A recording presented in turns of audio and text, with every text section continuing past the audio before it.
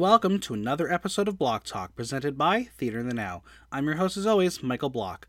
If you love the podcast, make sure you subscribe on Apple Podcasts, Google Play, Spotify, SoundCloud, or Stitcher, so you never miss an episode, and leave a 5-star review while you're there. And as always, follow me on Instagram at Michael Block Talk, on Twitter at Theater in the Now, and visit theaterinthenow.com for latest news, reviews, and interviews.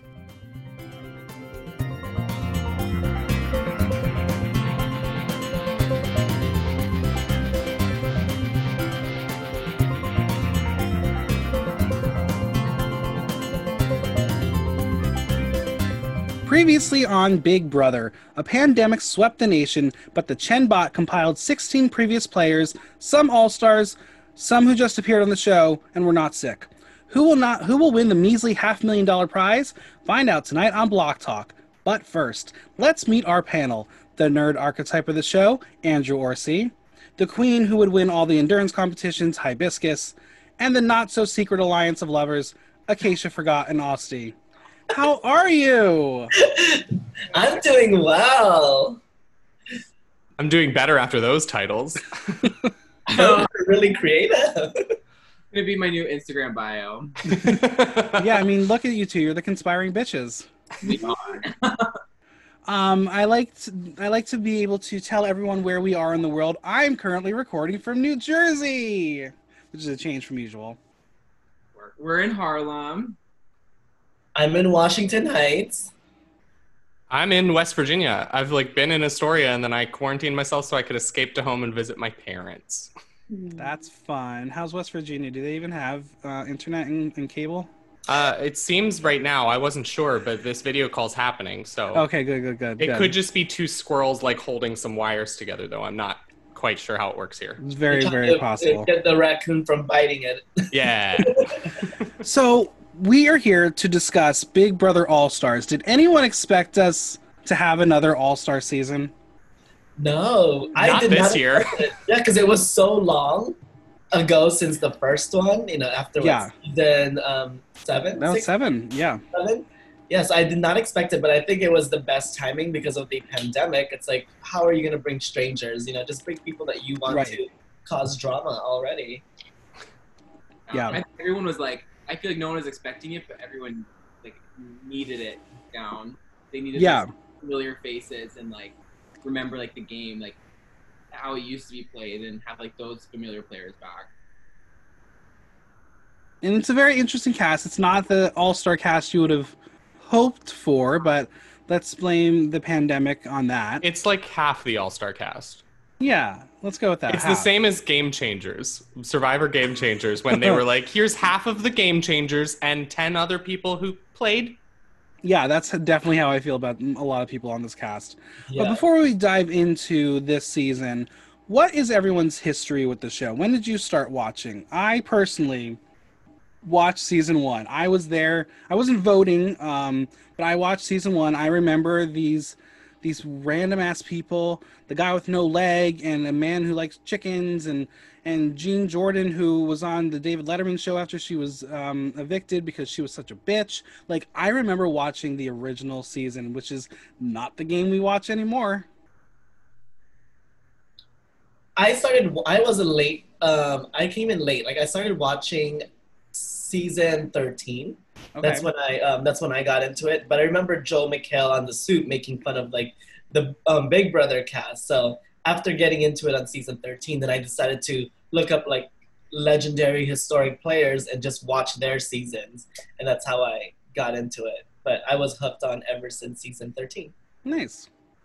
I started season 8, I believe, Dick's season. That was the very first season that I watched, and then I watched it pretty on and off, and then recently through quarantine we binge watched 16 seasons. So I'm catching Acacia up on it. Well, we're caught up now, but yeah, I started last year. We watched it live, and then literally in quarantine we watched every single season. Amazing. Watch a season in a day. Get up and just watch all 30 episodes, and I'm I was a late bloomer too. The first one I watched live was season 18, I think it was. And then I didn't really dive into the live feeds until Over the Top happened. And then I dove way too far into the live feeds during OTT and got emotionally invested in a lot of things I did not need to be emotionally invested in. Really? 18 was your first season? 18 was my first season. No, it can't be. Who No was way. the winner? Nicole Okay. Franzel. Yeah. But then I immediately, during 18, was hooked enough that I started binging back from season 2, and I watched everything chronologically and was completely caught up by season 19. Okay. I'm just bad with years. What year was 18 then? Because I remember you came over 4 years ago. Because you came over and we watched the finale of Big Brother and the and premiere, the premiere of Survivor, which was wrong. Right? 18 was like 4 years ago. I guess I'm really bad with time and math. It must have been 5 years ago. Damn. Wow.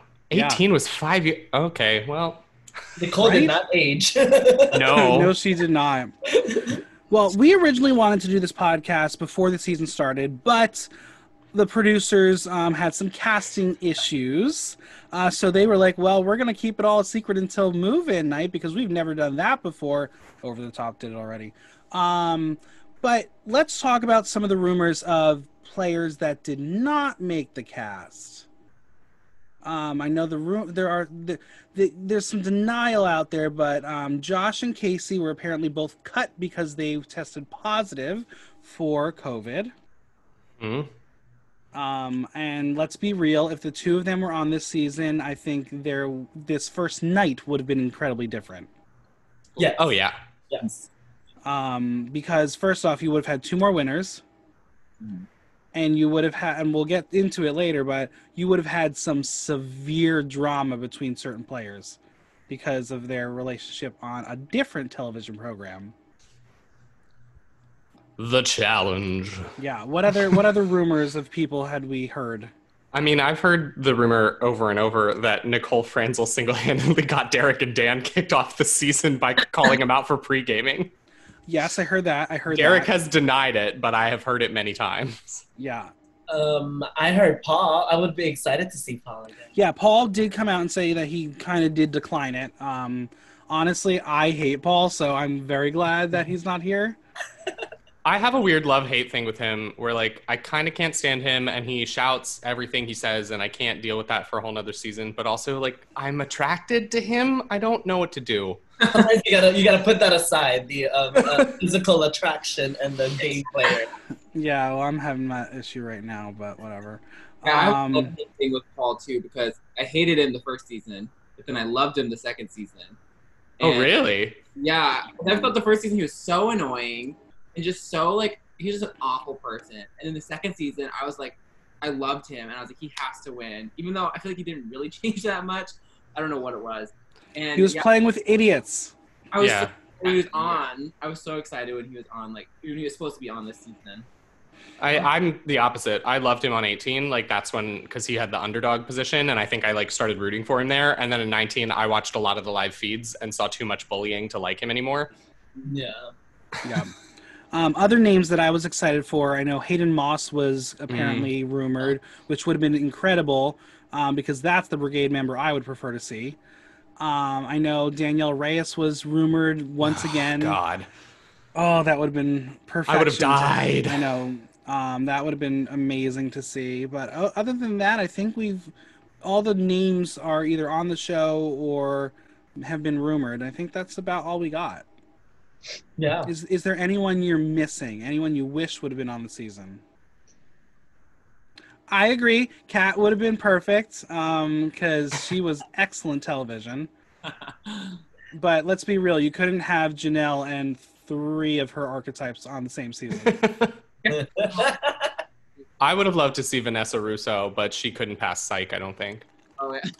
Oh, Vanessa! Oh my God! I wonder how she passed Psych the first time. Well, I know that Rachel said she wanted to play it, but she's pregnant and was like, "I'll sit out the challenges." I was like, "That defeats the purpose of the season. Just go away, Rachel Riley."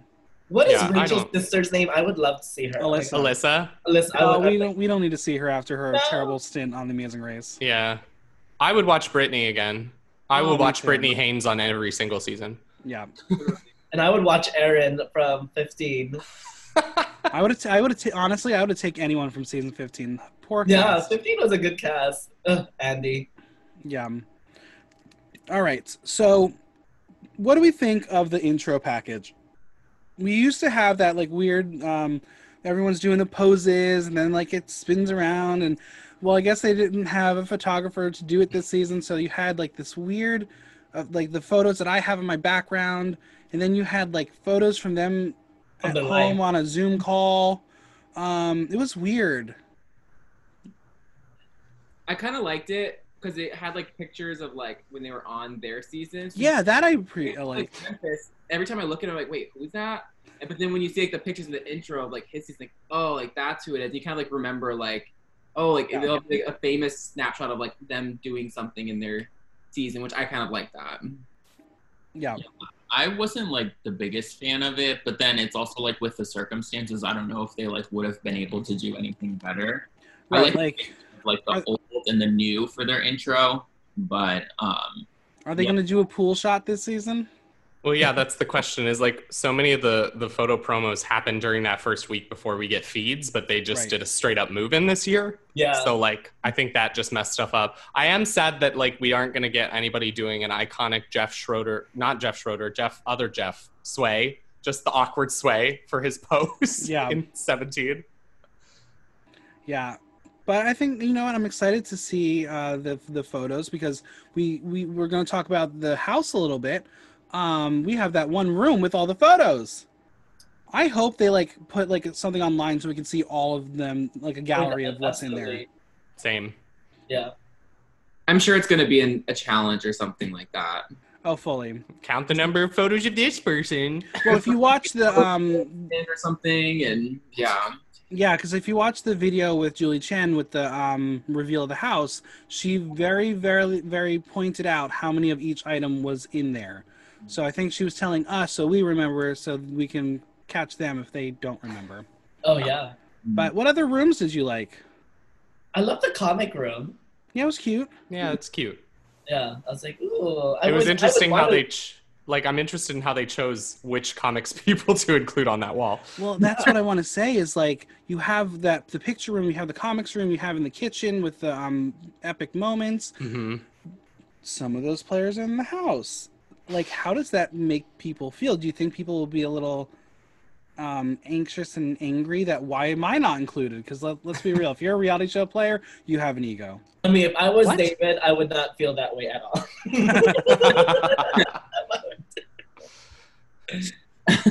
Yeah, what iconic moment could they even put up for him? His elimination. Yeah, right. But I love the HOH room. I think that loft is stunning. Mm-hmm. Oh, It's yeah. really I would cool. live there. I would win HOH just so I can live in there. My favorite every season for some reason are the bathroom. Yeah. Like every season, I love how they decorate the bathroom. And I can't remember, there was one season where it was like purple, and that I like wasn't into. Every season, I just like love the bathroom. I would just probably just like huddle up in there all the time. I also 100% guarantee you that if somebody is not counting the rubber ducks on the walls, they're going to lose a tiebreaker for an HOH. Mm-hmm. Yeah. Oh, fully. Yeah.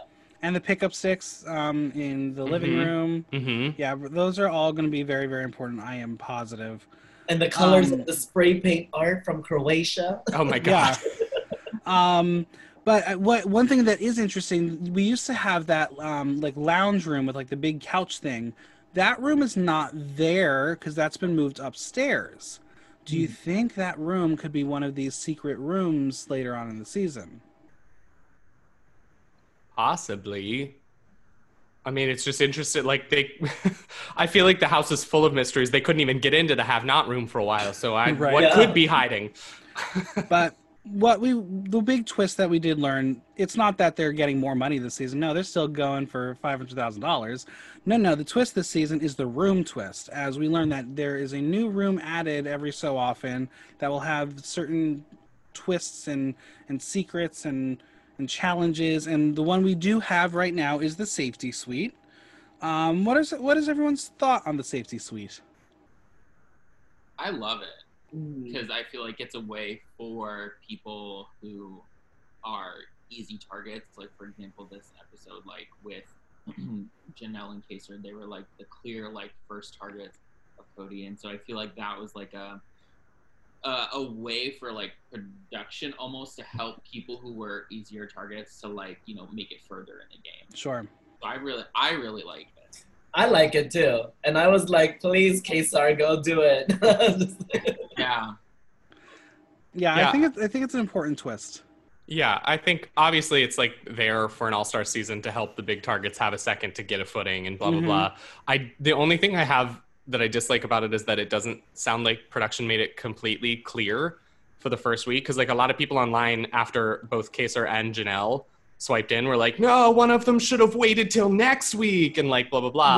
Right. And apparently Janelle's understanding was that you could time out and no one would win. But production has like since clarified that even if one person did it, like they would have gotten it, kind of thing.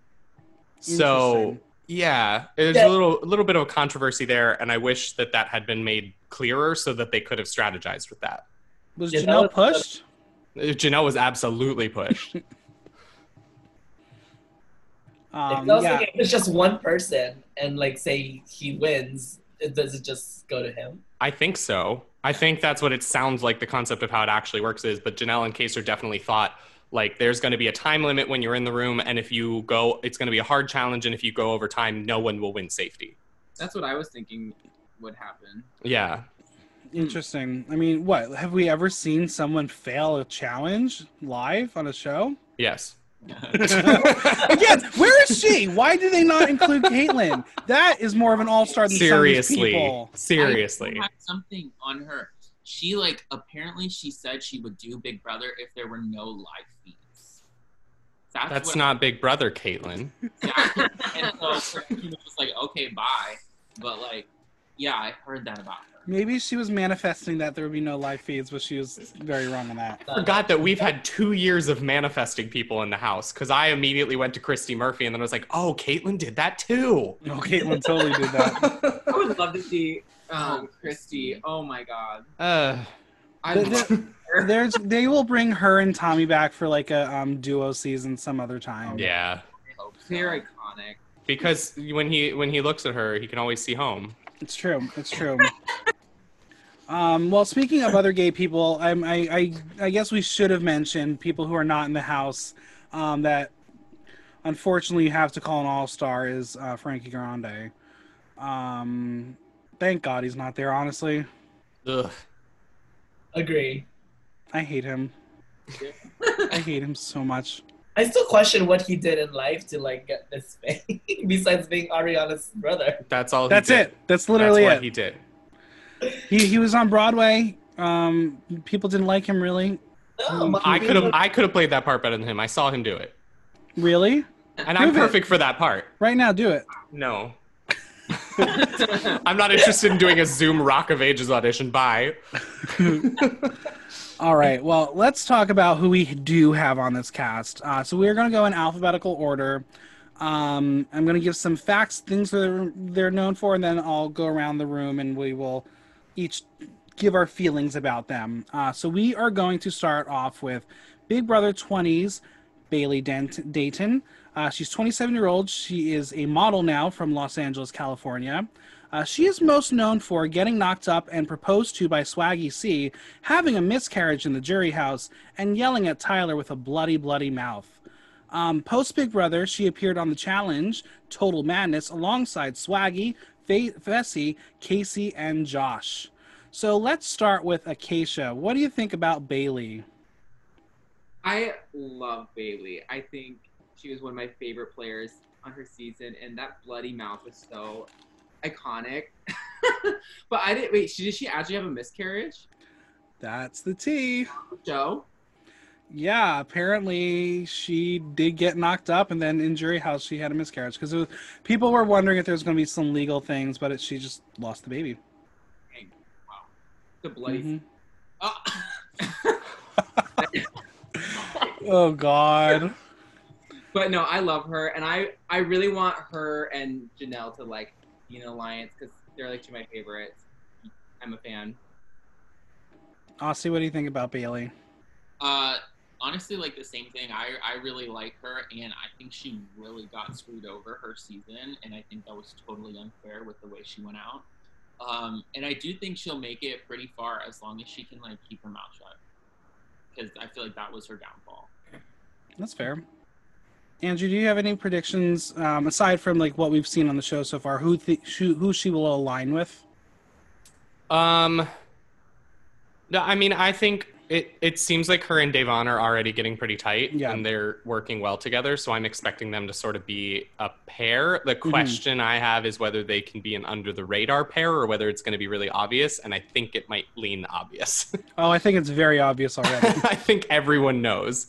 But I also think like she's not as big a target as many of the people in the house. Like, I don't know if she's one that I would say, you know, I don't mind seeing her back on an All-Star season. I think she was stuck in Faute, which was maybe the dumbest group of people ever collectively to play with a bunch of twists and really fail at using every single one of them. But, you know, I didn't love her in her first season. I have better... I'm coming in with a clean slate for her. I don't have any issues with her yet this season, and I'm hoping maybe she will get a chance to actually play the game and impress me and win me over to her side. So I think she can make it to jury without too much work, as long as she and Day don't overplay their hand.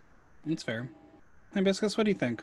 I like Bailey too, and I just hope she I'm glad she's going in without Swaggy this time, because I think that was definitely detrimental to her game.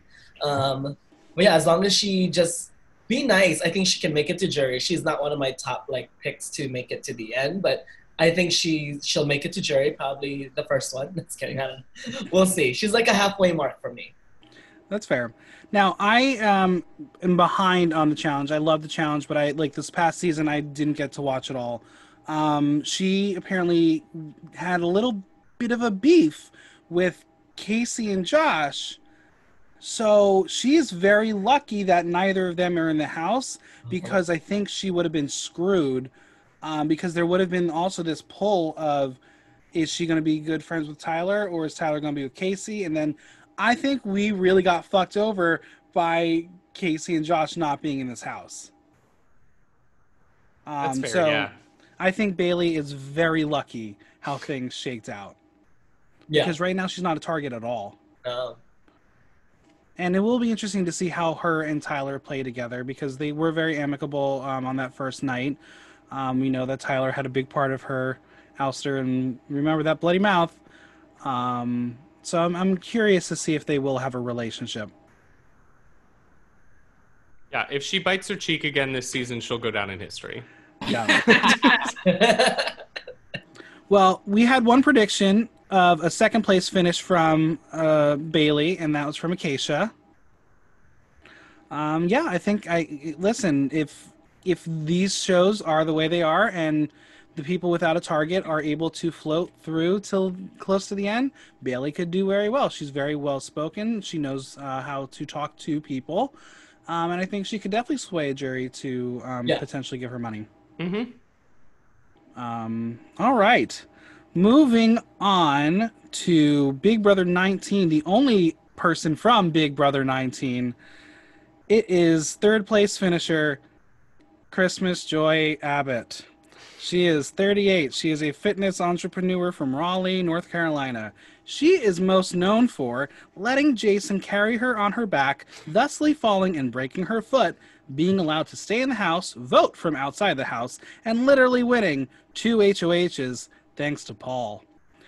Post Big Brother, she was arrested for criminal mischief after allegedly slamming her car into her baby daddy's new girlfriend's car. She served 12 months of probation, 25 hours of community service, an anger management class, and a fine of $1,357.95 worth of damages.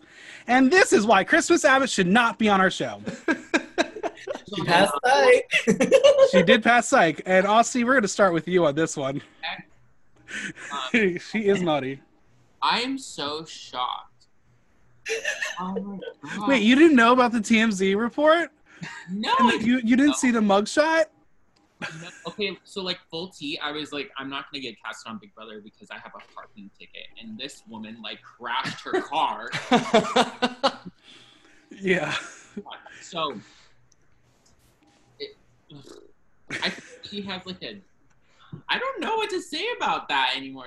Definitely, she wasn't the. I think she could go really far in this game. Obviously, we haven't seen her like full potential because she had a broken foot for exactly season. But I think she had a fairly decent game. One thing that like is like kind of on the fence with me is I don't know if they kept her first season because like she had a broken foot and they knew they could beat her, or if because like they genuinely just didn't want to get her out. So she's kind of like a wild card to me because she has the potential to play an entirely like completely different game now. Yeah, I definitely think she is a wild card, and she's lucky that her first season was such a interesting unicorn of a season. Andrew, what do you think? Yeah, I'm a little torn. First of all, I don't want her here. Neither do I. But I think she's one of the people who's going to be able to skate by for a while without a target. I do wonder if her competitiveness and her general, like, she likes to be in the conversation a lot, based on what I've seen in the feed so far. So I wonder if she's going to play a little too hard or push herself a little too hard. I'm hoping, because I'd like her out. Because there's a weird thing where I could see her getting dragged to the final three again, and I am not interested in that. Yeah, because I mean, she does play a very, very loyal game. She was loyal to a fault. And I think Josh was going to win anyway. If he brought her to the end, he would have won against her too. Yeah. Hibiscus, were you worried for Christmas watching that first HOH challenge? I was, but listen, she's not one that I would like to see back. But since she's back, she's in my top 4. I wouldn't say top 3, but I could see her finishing 4th because we thought she would be this physical competition beast in her season, and then she had to play a social game, and again, her loyalty is what really got her to the end, as far as she got. So I think this time around, I think she can finally play the game the way she wanted it, and I think she'll win competitions when she needs to save herself, and I think that's the strength in her. Yeah. Acacia, does she have any alliances built into this season, or is she really a number? I really don't think she has any alliances, but I do think I was very proud of her in her season because she was so ready to be physical, and then she really built such a social game that I don't think she was expecting to do, but she really had to work on her feet for that. And so I'm really excited to see her physical work on her feet. Hey, listen, she won that running challenge. She won that running challenge. Oh yeah. I'm waiting for the full circle when she loses a running challenge this season with 2 working feet. I don't think I've felt so much anxiety as I did for her in that HOH thing. She's gonna break her foot. Me too. I was like, no, girl. I was up for her to break her foot. But yeah, no, I put her in I am not excited to see her. I think there are so many other players who should have taken this spot. I think, unfortunately, they wanted someone from Big Brother 19 once they lost Josh. And there really weren't any other females from that season you could take aside from Jessica, who would not have played without Cody. And that was not going to happen anytime soon. Oh, yeah. You don't want Raven? I absolutely do not want Raven. How could Raven do this with COVID? She has so many diseases and illnesses. Yeah, it's true. She has an inverted spine. She's several things, but her GPA is dance, so she could have excelled this season. we could have had Elena. Remember Elena?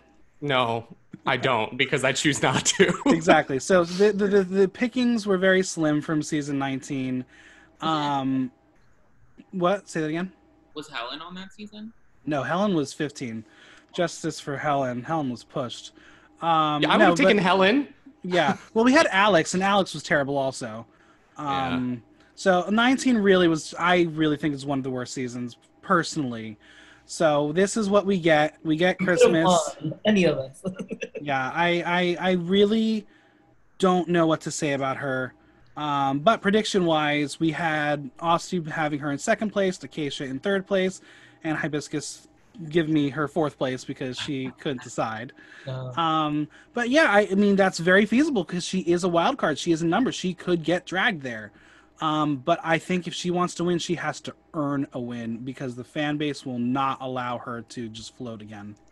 I think when Julie said, she said, like, we have some all-stars, we have some people who deserve a second chance, and there's some people who were out too soon. I think she deserves a second chance just because she didn't get to play the game. Well, absolutely. I agree. I think put her in another season with regular players and let her play. All-star season, she just took someone's spot personally, but that's just me. Anything else on Christmas before we move on? She wasn't even in this episode. She was not in this episode. There were a couple people who were like, Christmas. Yeah, Christmas was Yeah, and I don't MIA. know live feed, so I was surprised when you're saying like, she like likes to be like in the conversation because I was like, she literally got no airtime, so like. Yeah, it's true. It's more just like every time I turn on the live feeds, if the camera is on a room she's in, I only hear her. That's fair.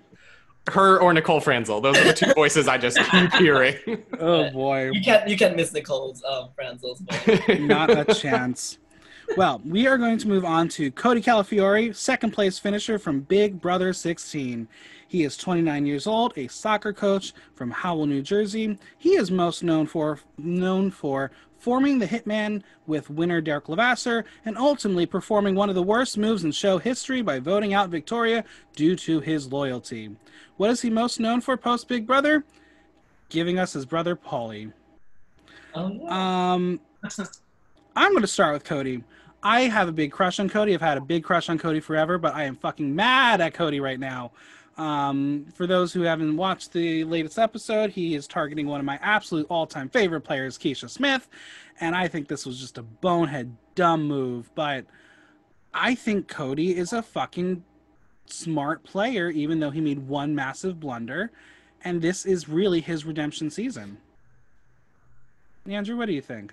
So what I'll say is I also think he's a relatively smart player, but I don't see any change in his game yet, really. I don't know that he's approaching this season differently. I think he's viewing it as I played 16 really well, so I got to do the same thing and just take Victoria at the end. You know what I mean? But if you play the exact same game in a second season, you're more likely to get caught on it. So I think that may be a weakness, but also he does things to my body, so I'll forgive him for a lot of things. Although putting Keisha up, I'm not sure. I have a lot of feelings about him. Well, this is my thing is like, I mean, I understand Memphis in that situation where he's not going to like be like, no, save Keisha, but Memphis should have been like, take me and Keisha can be your potential Victoria, knowing that Keisha and Memphis would take each other. Yeah. Like that would have been Memphis's big move. I think Memphis was playing way too scared already. But Cody is a very interesting player. What do you think, Hibiscus? I think the houses will get him out as soon as they get the chance. He is like, he's a strong player, and I think he could go all the way, but I don't think he's not on my top list because of that. Like, you'll have like someone like Day or Bailey. If they have HOH, they're going straight for Cody or like these beast competition beast people. And that's why I don't think he's going to last as long. And I think he was buffer on his season. He looks a little leaner this season. Yeah, a little bit. I'm okay with any version. I was like he's still cute. He's like one of those people that I could look at. It's those eyes. It is those eyes. And I was like, when he was sad after Kevin like talked to him, I was like, oh, please be sad more. This is cute. Kevin just spoke on behalf of the entire LGBT community when he was like, I look at you and I just see perfection and it just makes me like intimidated and sad. And I was like literally. Yeah. Thank you. So true. But no, that's what I think. I think he has a target on his back. Like, I think no matter if he tries to friend someone or, I think these people, like I said, Davon or Bailey, like the moment they get a chance, they're gonna go for those big targets like Cody. Yeah. Acacia, do you think he picked the right people to target week 1? Well, it seemed like he was originally going to be after Janelle, and anyone who goes after Janelle is dead in my book. So that like really made me upset, and I also feel like Janelle and them is like an easy target because like everyone like they're strong players. But then the fact that he went after Keisha, the fact that he didn't know who she was like rude. Really, so like, that's like a voice you can't forget. First of all, and second of all, she like, made it so far in her season that it's like, what do you mean like you forgot who she was? I don't know. That like really was like so stupid to me. And again, I think it's just he's going after like people like easy targets because he just doesn't have a backbone. Also, how do you not know who Keisha is, but you know who Memphis is? Like, for me, it's the other way around. Yeah, I was like, wait, is he on Big Brother? Is he like season 1 or something? I was like, I don't know. We'll get to Memphis. But no, I think me personally, if I were Cody, I would play the meat shield game and keep all the strong targets. And like, if you want to be like, okay, let me get some blood on my hands, but also get rid of someone who, put Ian up. Be like, get a winner out. We're all banning against the winners. I mean, he could have put Nicole up there as well and used her as a pawn to get Ian out, but like, I think he really misplayed this first week. I don't know if Ian would have gone over Nicole though, necessarily. Well, I mean, he could have played for that veto and won it. Sure. And Nicole is a decent veto player too, so. Yeah, but then you're putting a lot of thing on a comp win. That's a lot of risk for fair. week 1. But I'm not sure that this was a good move because I think he misplayed how much blood he actually is about to have. What do you think, Asti? I'm kind of indifferent about him. I don't care, really. I really like him as a person, but I just don't think he's going to be able to live up to his counterpart. Yeah. I really feel like Derek carried him through the game. So. Yeah. Well, prediction-wise, like I said before we started, I made my predictions really before everything happened on Thursday night, Wednesday night, and Cody is my winner pick because he is one of 4 players that were my winner picks on this season. I was like, you know what, Cody just seemed like the one who could do it. I'm very second guessing myself here, but I'm okay. Play smart. I could see him going all the way, but like he needs to play smart and align with the right person. I agree. And I think it was the right move to go to Memphis and start talking to Memphis, but he just didn't look at the long-term game with what Memphis also was able to bring. So we'll see. Moving on, it is Davon Rogers from Big Brother 17, where she plays 16th place, Big Brother 18, 11th place. She is 32. She is an acting coach from Inglewood, California. She is most known for being considered a fan favorite for her loud personality and loyalty, figuring out the twin twist, and getting in the middle of Zakiya and Paulie's love in the jury house. This is the one you lay with! Post Big Brother, she competed on Big Brother Primetime Special of The Price is Right, Candy Crush along with Paul, and she appeared on The Challenge Final Reckoning along with Natalie, Jose, Paulie, and The Challenge War of the Worlds along with Natalie, Paulie, Liz, Julia, Morgan, and Josh. Andrew, why don't you start with Davon? Yeah, I think that this season is a good one for her. I think she's in a good spot where she's like known, but she's fairly middle of the pack. Like she's never finished higher than 11th, so she doesn't have that automatic placement threat or anything like that. People feel like she's a known quantity just in terms of like bringing some drama, but she has expressed awareness of the fact that she's done that and she's trying to scale it back.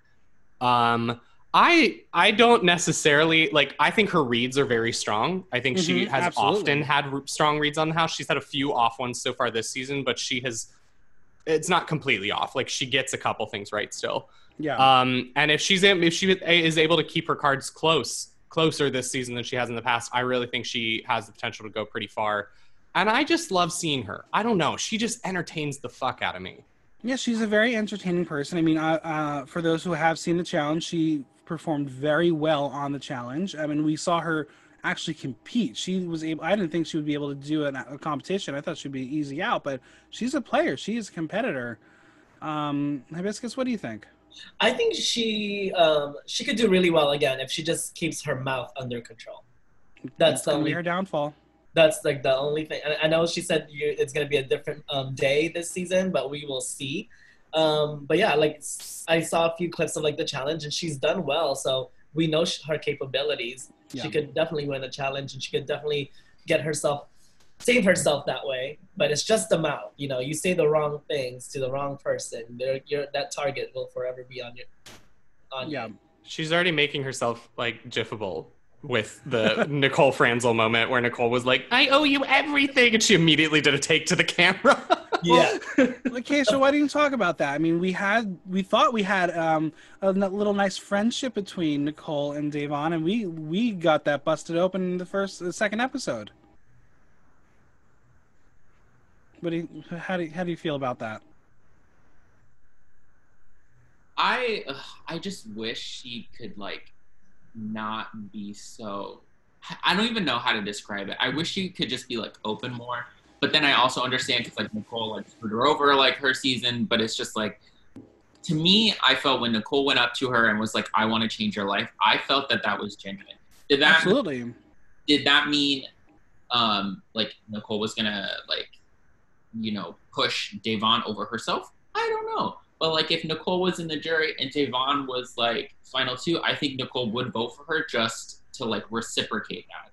Yeah. So I feel like Nicole saying, "I want to change your life," doesn't necessarily mean what Davon wants it to mean. And so she's like, "Oh, you're fake then." Yeah. Because unless you want to give me this game, then like I don't want your help, basically, is what I got from her. But I love Davon.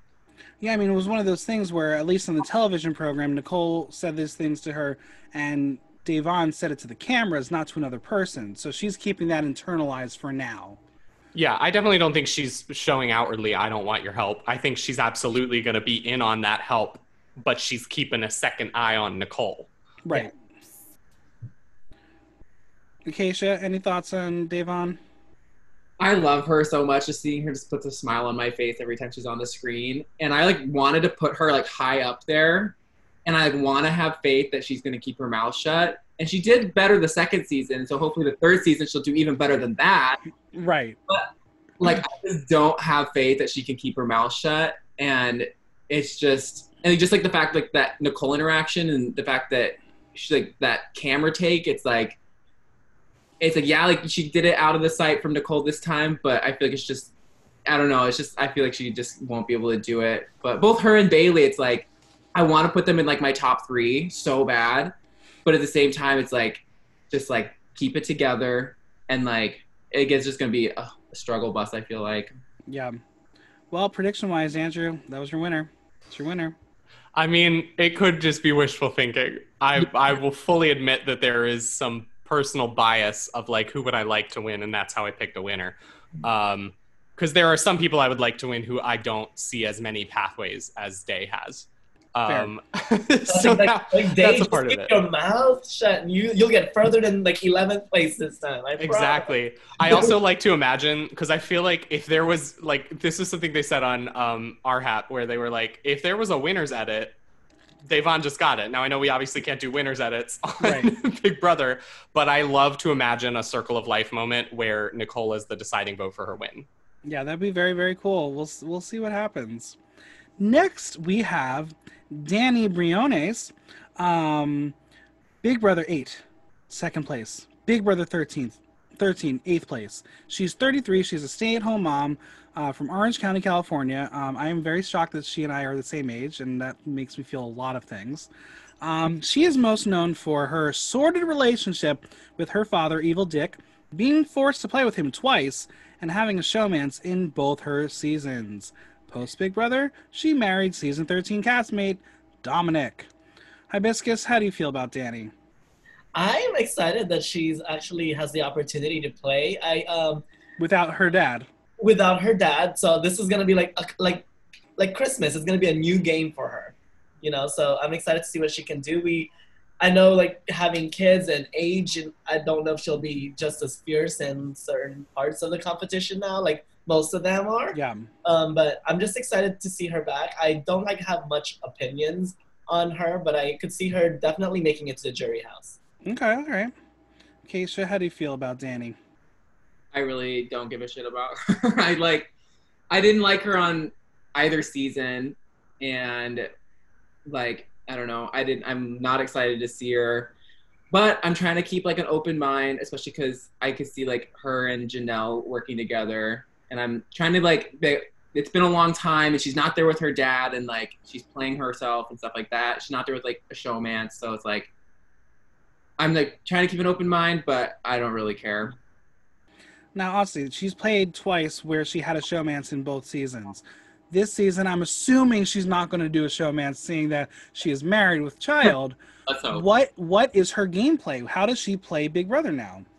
I have no idea, because if she plays anything like her latest season when after her dad left, then I feel like she will not go that far, because she kind of is like the single like handed reason why that alliance like sort of fell apart. Like she got bored. She literally got bored. Yeah. And so that makes me nervous, because I think she's a great player with her dad, and obviously he's not even associated with the season like whatsoever. So I think what she needs to do is, I think she needs to lay low for a couple weeks and then just slowly climb up with her competition wins, because like we know she can win a competition, but I don't think she should gun for it from the beginning. Now, Andrew, we've seen on this past season of Survivor how being a parent played a big part in how people connected. Danny is coming into this game as a parent alongside a lot of people. Do you think that will affect how she portrays herself this season? Yeah, I mean, I think we're already seeing a mellower version of Danny than we've seen in the past. Like, I remember Danny as like a fiery personality who's like ready to fight hard and blah, blah, blah. And she's been more laid back. I feel like she's just trying to like find her spot socially. And I do think that's a way for her to connect with people who also have kids. So like, hopefully she can use that. But I kind of agree. I think the thing with her on 13 was that like she had an alliance that probably could have taken her far, and it's like there's something in her that wants to play with conflict, and I'm worried that comes back out again. You know, I worry that like sometime towards jury phase she gets bored of whatever she's sitting in, even if she's comfortable and under the radar, and puts a target on herself. I don't know. Yeah, I think I was excited to see her in the cast, because she was someone who I always had on an all-star list, because simply I wanted to see her play without her dad and finally get a chance to not have that tie. And she does have a couple outstanding relationships with some of the people in this cast. Apparently she does know Nicole, because she was invited to that proposal thing out of nowhere. What was the last season, 2 seasons ago, whenever that was. So she knows the players. She's very active in the community. I think she knows how to play an all-star game, but can she play with these players? I don't think so. Yeah, it's a lot of big names to be in a house with. Yeah. So it's almost, and we've already seen several players just expressing general intimidation at the level of people that they are currently living with. Right. And that's what sucks about this season is like if it was a cast of all-stars, great game. If Keisha went out first because of that, fine, I get it. But we're going to lose some major names very early on simply because you don't want if you're a baby and not someone who is a big name, you're going to want to get these legends out. That's what happens when you do an imbalanced like returning player season. Yeah. If you have like 10 big people and 10 whoever's, the whoever's are going to end up being the final 10, and you're naturally as a fan going to be bitter. Like, it's not that you didn't want those whoever's to have a second chance at the game, but they took out all your faves. So right. I'm over you.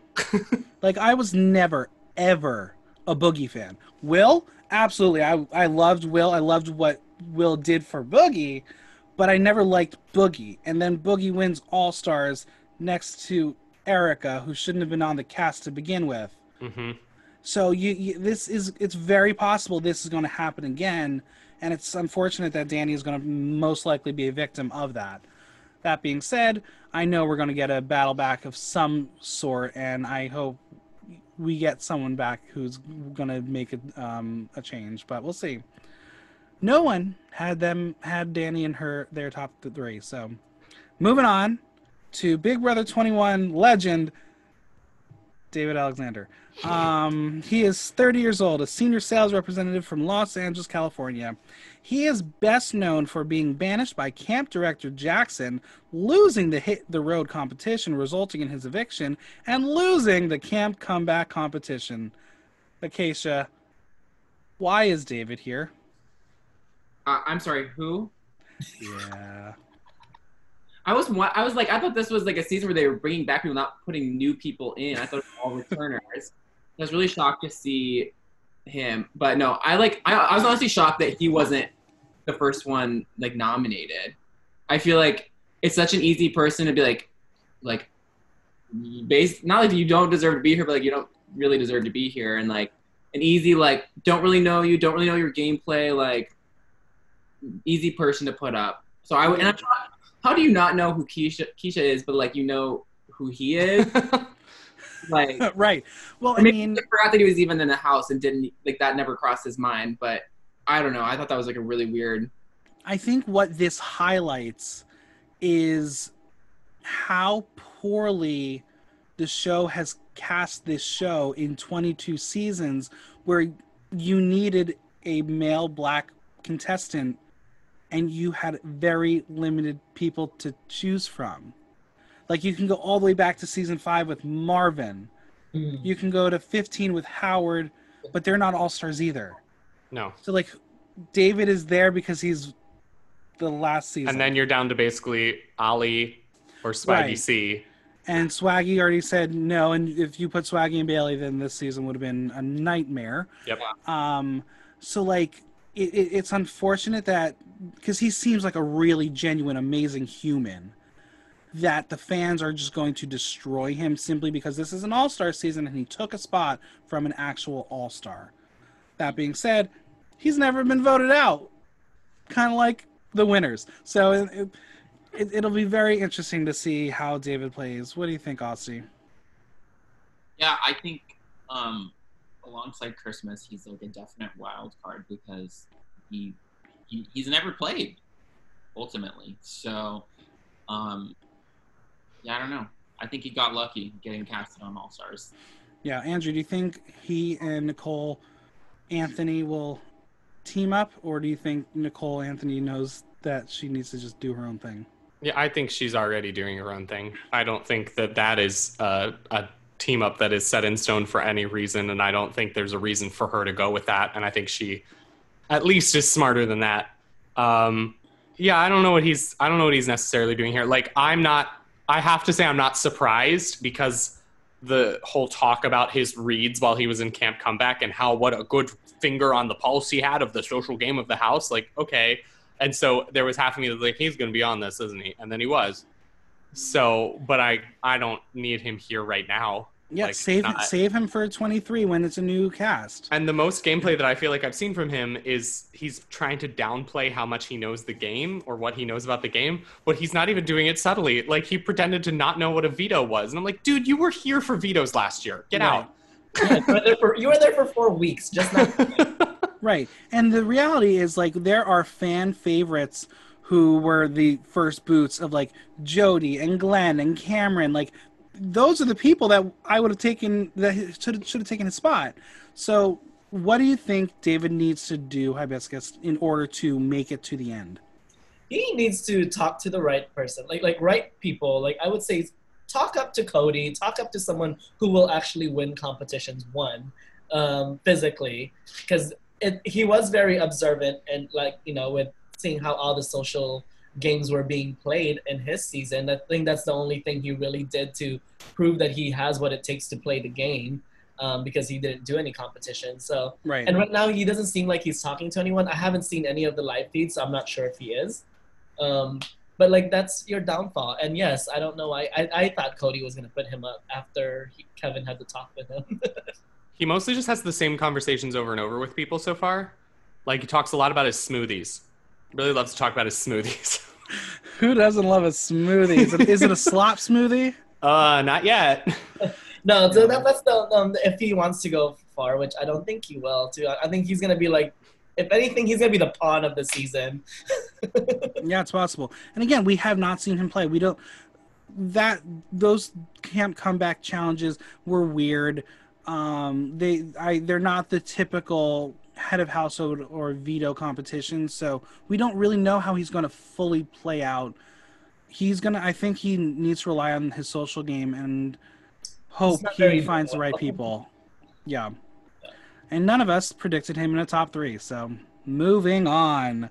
From Big Brother 12, the third place finisher, Enzo Palumbo, 42, an insurance adjuster for Bayonne, New Jersey. He is most known for being a member of the Brigade, being known as the Meow Meow, and post Big Brother, he's on Big Brother All Stars. He got divorced, Mike. Oh, right. And he still lives in Jersey with his mom in the downstairs or upstairs, whatever. Yeah. Austin, how do you feel about Enzo? I don't know. He thinks he is the greatest Big Brother player. It's crazy. Ever. And I think he's won one competition. Like, right? He won OTEV, I think. Yeah, he was like someone who was kind of dragged in his alliance to the end. Yeah, and then he like kind of credits himself with like starting like the alliance, which if you need credit for that, but yeah, I predicted him in top 3 because I think people are just I think they're gonna take him along. I don't think he's gonna get there because he's a good like player. I think it's just gonna be a repeat of his season. Unfortunately. Now, Andrew, obviously the Brigade, it's not going to happen again. Like that it was so well done to the point where people predict that the Brigade is going to happen every season. So the Brigade's over, and there are no female pawns to drag along. Enzo is a decent social game, but what does he need to do to make it far? I think for him, he's going to actually have to, like, he will not be able to float on his social game this whole season and win. I honestly just think he's going to make it far. I think he's doing what he needs to do to make it far right now based on what I've seen. He's, like, keeping himself pretty mellow socially. He's not being, like, super committal to anybody, but he's giving them enough that they're all comfortable with him. And, like, of the older school players, quote unquote, he's been a little less confrontational and isolatory so far. Sure. Which is, I think, going to be the downfall of some of these old school players. So, I think he's probably going to go decently far. If he wants to win, he's going to need to actually have moves that he can clearly claim credit for, and he's going to need to know the timing for those moves. And we haven't seen whether he alone can do any of that. So, I agree. Hibiscus, how do you feel about the Meow Meow? I think he will make it pretty far, at least halfway. But I'm not a big fan of him, or I'm not expecting great things. So I'll let him surprise me this season. Like, I'm not seeing him being like winning a lot of competitions. Socially, I could see him doing well, but I don't know. Like, people will catch on. I think most of these the cast are like players who are there to play the game, and sometimes I think I don't know if he's there to really play or just float on. Sure. Now, Acacia, we saw in the episode that Enzo and Cody have this New Jersey bond. How far is it actually going to get the two of them? I think so. To me, Enzo seems like he reminds me a lot of Boogie because they both wear bad hats and they both ride on other players to the end. And I think he's like super loyal, and so he's like super loyal, and I think that's like why he made it so far in his season. And I think I could see him and Cody doing that, and like he's just gonna like hitch himself onto him and just ride him out until the end, as we all would want to do, is hitch a ride, ride him out. Yeah. Well, we had predictions from Andrew at second place and Aussie at third place for Enzo. I mean, it's very likely impossible that Enzo could float or get a life vest and make it to the end. Very coincidental if that is the thing. But yeah, I also think that if the Enzo-Cody connection plays out, I think that's significantly more beneficial to Enzo than it is to Cody. Yeah, absolutely. And I think Enzo knows that. Enzo is very, very, very well aware. Yep. Because Enzo, he could win a challenge, maybe, who knows? Cody will win a challenge, and Cody's loyal, and Cody will save Enzo. So yeah, we'll see how that plays. Moving on to Big Brother 14's winner, Ian Terry. He is 29 years old, does not look 29 at all. When he came on that screen, I was like, who is that? He is a management consultant. He is from Houston, Texas. He is most known for creating the Quack Pack with Dan, Danielle, Brittany, and Shane, orchestrating Boogie's eviction, and beating Dan in the final 2. Post Big Brother, he competed in Reality Game Masters alongside Matt Hoffman and Eric Stein, both of whom should be All-Stars, and he competed on the Big Brother Price is Right. I never really loved Ian, mostly because I was enamored with Dan Giesling, and anyone who was a threat to Dan Giesling winning the game, I was not thrilled by. But Ian is a very good player, and Ian got fucked over by Casey and Josh not being here. Like, this is the worst possibility for him, this cast. Andrew, what do you think? Yeah. I still think he has a chance, but only having Franzel as the other winner there is really makes his target that much more exposed is the problem. Because of winners, Ian is the one I see being able to pull back and play under the radar the best. If he has multiple winners to kind of hide behind, like, he can just chill, he can be social, he can play up his awkward things, he can, like, just be kind of that innocent, cute little kid. Because while he may, like, look aged, he also still has the face of a 12-year-old. So, like, you know, it's that weird combo.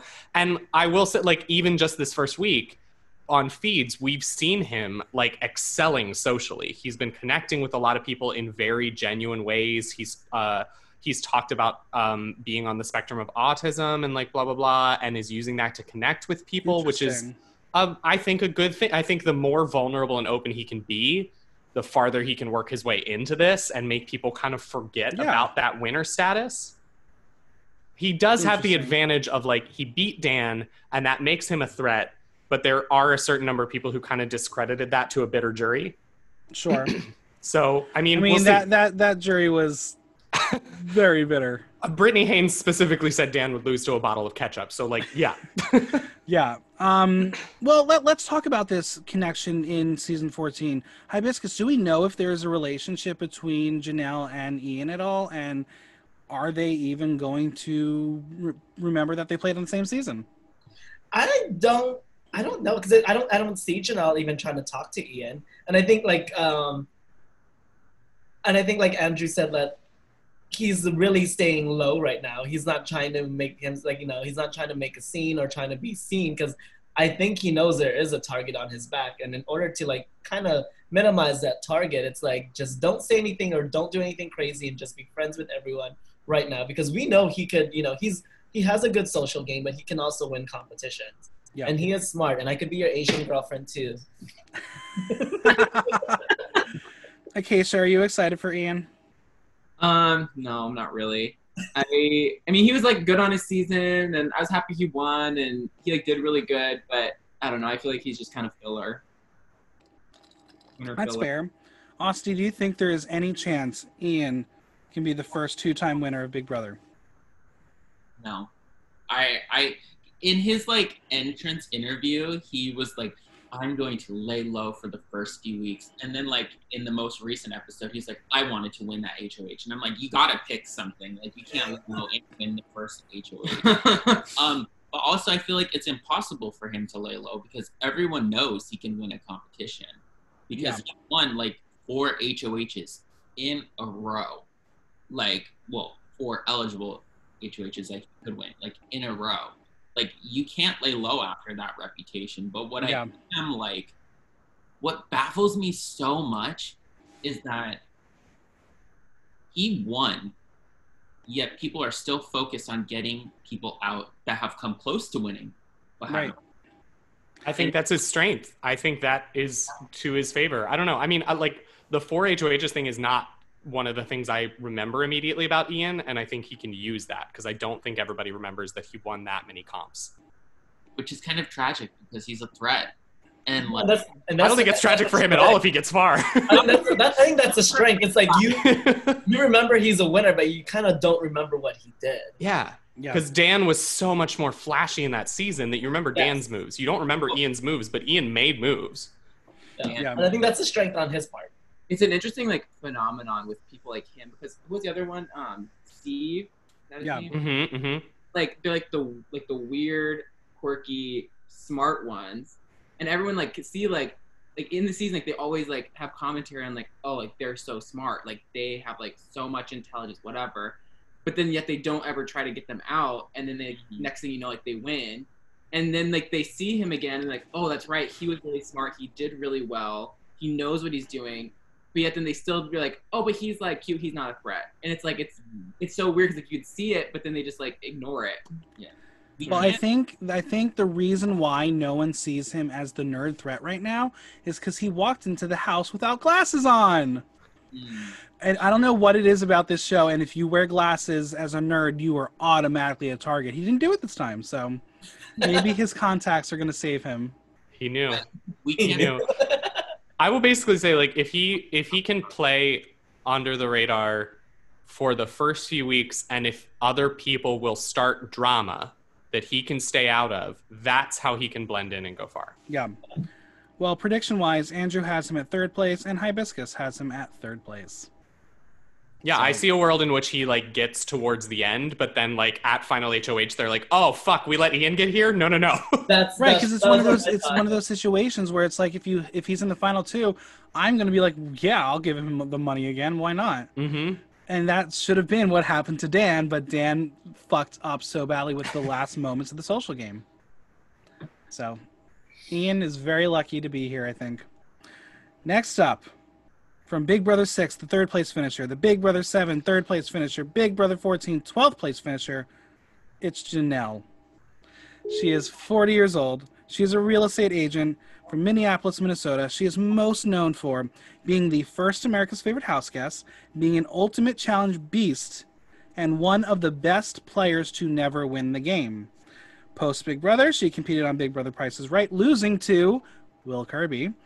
Appeared on The Amazing Race 31 with her partner Brittany Haynes, alongside Rachel Riley, Alyssa Slater, Victor Arroyo, and all-star housemate Nicole Franzel. Andrew, kick us off with Janelle. Honestly, petition to protect Janelle and just let her win. Like, I just love her so much. Me too. I'm so afraid for her. I'm afraid in many regards. I'm afraid because of her threat status. Like, people are already talking about Cody was already trying to come for her. And I'm afraid because she and Kaser both played the safety suite this week, so they can't do it anymore.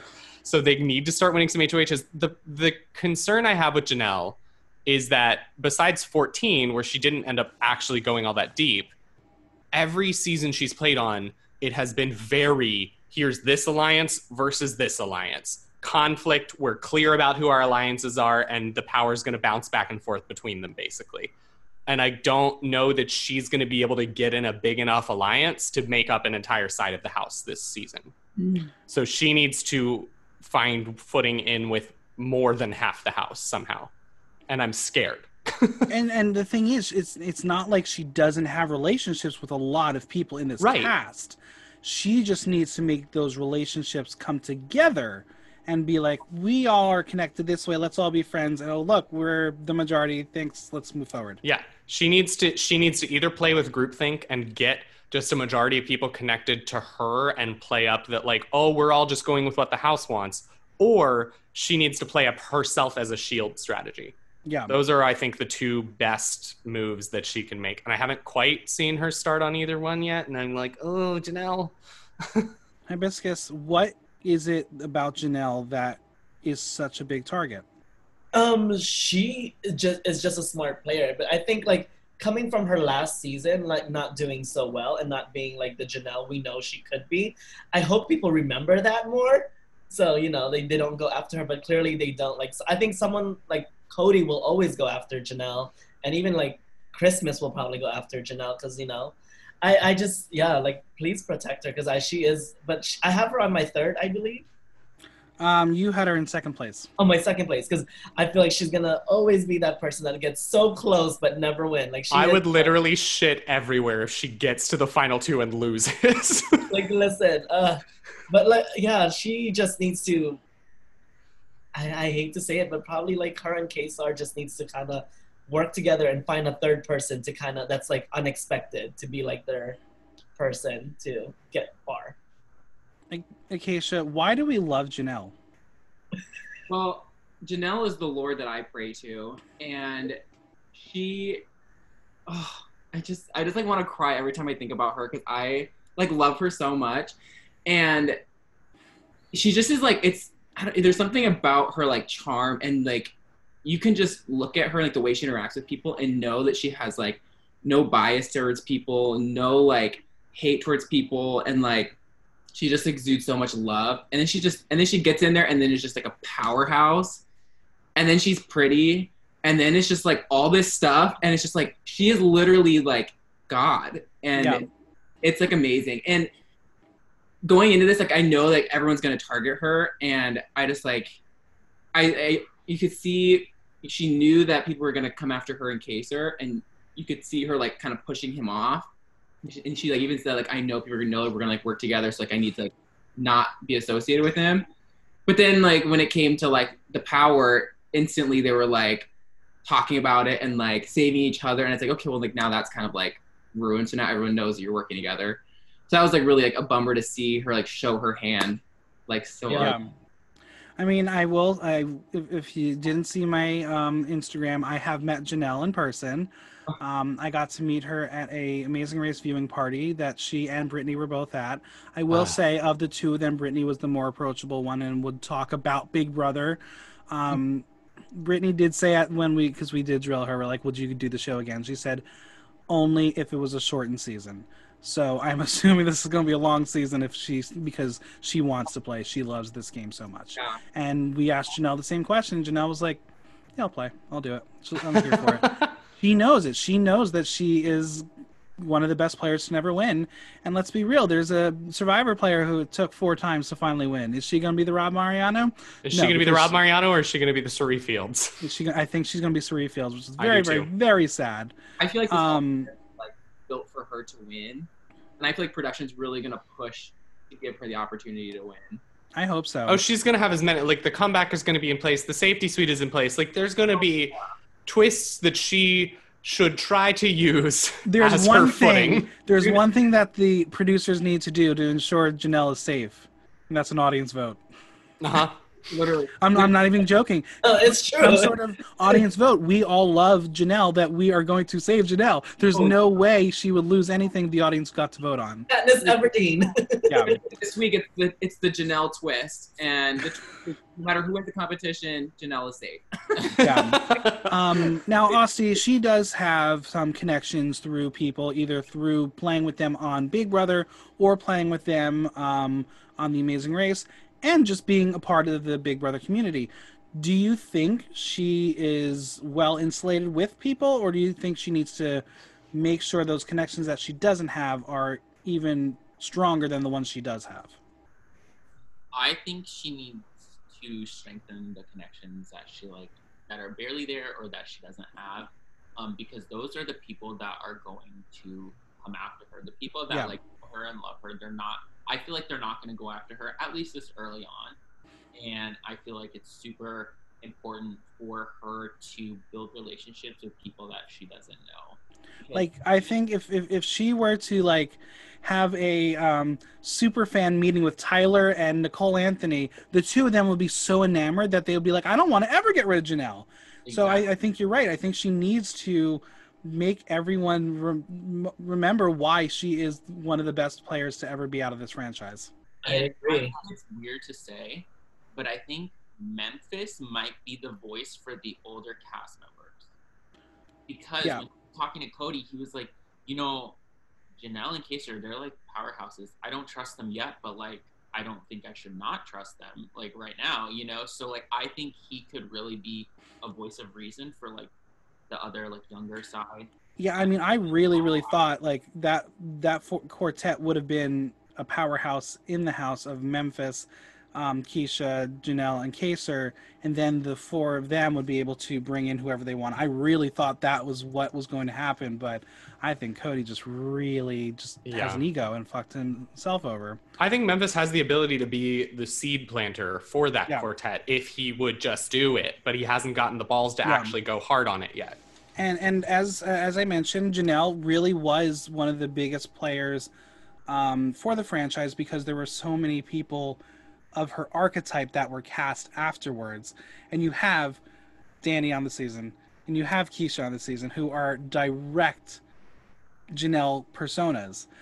So I think Janelle's presence is very, very strong, and we'll see how she plays. And I think we all will be heartbroken if she goes out early. Oh, yes. Like, she goes out early, I will be very but she's always like going to be like a winner. Yeah. Yeah. And the thing is, she's never been in the jury house phase. Right. We've never seen her in the jury house. She's been in the jury. She's never been in the jury house. And I think if she were to be in the jury house, she will decide who wins. Oh, she'll have a lot of persuasion in there. She to me is very much like, it's the same. I'm coming into this season with her very much with the same approach that I did with Parvati in Winners at War. They are my queen. They are a winner in my heart. I have no expectations of them winning the season. Please protect them till jury. Yeah. Well, prediction-wise, Austin, first place. Acacia, second place. Hibiscus, second place. Me, third place. We all want Janelle to do well, except for Andrew, apparently. I want it so bad. I just don't believe in it because it's 2020 and nothing's been good. I really want it to be like a women's season, but I don't know. It's like, I know. I'm worried that the men are doing better right now. The one relationship that I'm very confused by is the one with her and Nicole. Because Franzel? they did not immediately like hug, and it was one of those after the moment. Oh, hi, good to see you. Maybe they're not on good terms. Franzel also historically just likes to blow up strong women's games. So I think Janelle's first move needs to be getting Franzel out. Yeah. All right, moving on. It's What Up, Kaser? It is Kaserita from Big Brother 6, where he placed 10th place, and Big Brother 7, where he placed 10th place. He is 39 years old, a biotech executive from Irvine, California. He is most known for leading the Sovereign Six, giving up his HOH to Jennifer, who betrayed him, and losing to Janelle twice after poor gameplay on his end. Post Big Brother, he got older and has a kid, and now he's on All Stars again. Hibiscus, kick us off. He just, one thing I noticed is he just looks tired in his. He looks very tired. He looks very tired, so it's like all this scheming is probably getting to him. Yeah, I think he is a threat. He definitely, he reads people very well. And I think that's a strength on his part. And I think that he's going to be he's going to be like a Janelle, where they're going to try to get him out as soon as they can, too. Which is sad, because I think he has the potential to go further. Yeah. And actually make it far in the jury house. But I don't think he might not. I don't think he might make it to the jury house this time around. That's just my personal opinion, because they're going to get him out. Yeah. I mean, in case you didn't watch it live, but with Big Brother 6 and Big Brother 7, the fan community loved Kaser. Like, Kaser was going to be the greatest player that ever played Big Brother. He was going to win, and his game blew up twice because he just couldn't seal the deal, and he was too big of a threat. How can he minimize his threat this season? I feel like it's great that he's on this season, because I think there's a lot of other threats in the house that hopefully they see other people as a threat more. And I do you could see in the conversation he had with David, he's kind of like testing out to see, because he knows that it's a different game now. Yeah. You see him kind of testing the waters with the players of like, are you a threat because are you here because you play the game, or are you here because of the fame and attention, and so he's kind of testing to see how people play it, because he knows how him and Janelle and Memphis and people from older seasons play the game. So I really liked seeing that. But yeah, I think he's gonna be middle of the road. I think people are gonna see the threat and get him out in the middle. Austin, are you excited for Kaser to be on the show? I am. I really hope he at least makes jury. I don't think I can see him winning. But I don't understand where this image of him being a powerhouse really came from. I think he's won 3 competitions over 2 seasons. And I mean, his powerhouse was because all of the hype surrounded by him, and because he was really one of the very first strategic players of the series, and that was something very new at the time for Big Brother 6. So I think that's why he is so praised and loved. But I mean, the reality is he bombs. He bombs pretty hard. And I love him as a player. I think he's great. I don't understand why people go after him, especially because he's done poorly on both of his seasons, and now they're still wanting him out for. He's smart. He's smart, but Ian is smarter, and Ian won. Yeah, but Ian doesn't wear his smarts on his sleeve. He plays it under something else. Kaser doesn't quite know how to hide it. But he did his first season, and you can't hide that your second season. Sure. So, yeah. like, it's very interesting. Kaser's in like a weird spot. I think the problem with Kaser is when he wants to fight, he puts on the full, like, if he feels like Big Brother is a wrestling match, he dons the singlet immediately. Like, he wears the outfit straight up. And so it's like everyone sees that Kaser is fighting, everyone sees that he's coming for it hard. That's, I think, been his weakness. He basically positioned himself where he made himself an openly visible power player of his big alliances that he was in. So he's going to be the one that people are coming after as a target in that big alliance, because they saw the alliance as a threat, and he was a leader. He was something tying it together. And I think he's kind of doing it again. I honestly think he could have stayed back under Janelle. Like, he could have been the, like, okay, we're going to be viewed as the power duo no matter what, but I'm going to let her take the fall. And then maybe once she's gone, I can find a way to move forward from there. And if he can find a way to do that, like, maybe he goes far at the expense of Janelle, which I hate. I would love them both to go far. Right. But, like, I don't know if he is doing that. And it could be more of a thing where, like, the two of them get put up on the block together, and if Janelle guns for the veto and manages to win it, he is collateral again. Like, I don't know. I mean, he is the kind of person who, when you have a conversation with him, it's genuine, but he's also testing you at the same time. Mm-hmm. And people know that. And I think there are a lot of people who are going to read into Kaser being on all the time. And I worry that his social game with this group, being finally the older person of the cast, I don't see him doing well with, like, I don't see him forming a relationship with Tyler. Like, what are they going to talk about? Yeah. He's a quintessential tech person. Yeah. Like, he's analytical. He comes across as analytical. He's the Yul Kwon. It's not that he can't just... Yeah, he is. He literally is. And that's why Yul Kwon is viewed as an intelligent threat. So he's not able to disguise it. But I do just want to put on record that, like, he can still get it. Really? Absolutely. 100%. Where is he? That's my daddy thing. Yep, I'm in. Let's go. Bald Kaser from All-Stars 1 can most get it. When he shaved his head... But still, he can still get it. I'm not mad at it. If he was like my, like, you know, if we were in a cab together, I'd be like, hey. Yeah. If he and Cody walked into my room together and both took off their clothes, I'd touch them both. Like, Yeah, okay, Kaser. I'll keep the wig on for you. Yeah, I think it'll be very, very interesting. Obviously, when he first played, him being Muslim was a big part of his storyline. I don't think it's going to be that much played out this season, but I think he's a good person to bring back. I've never thought I'd ever see him on my screen again, and we all predicted that he's not going to be top 3. So, speaking of people who I never ever thought I would see on my Big Brother cast, I am so excited to see Big Brother 10's 4th place finisher, Keisha Smith. She is 42. She is a waitress from Los Angeles, California. She is most known for her close friendship with Memphis, being betrayed by Dan in the Final Four, and having the most iconic birthday party ever. Post Big Brother, she's my everything and I love her, and I am just heartbroken right now about how things are playing out, because this is not how things should be. But it is 2020, so... Acacia, talk about Makisha. First of all, again, how dare anyone say who is she? Yeah. Still better. I don't understand. I really hope she goes far. I really like her. I think she's fun, but I also don't really see her making that many great moves. I see her playing like a decent social game, but I honestly think she's just gonna be like middle of the road. Yeah. I mean, the thing is, again, people change in 10 years. She was 30 years old. She was still a young, feisty person. Now she's a mother. Will that affect how she plays, Austin?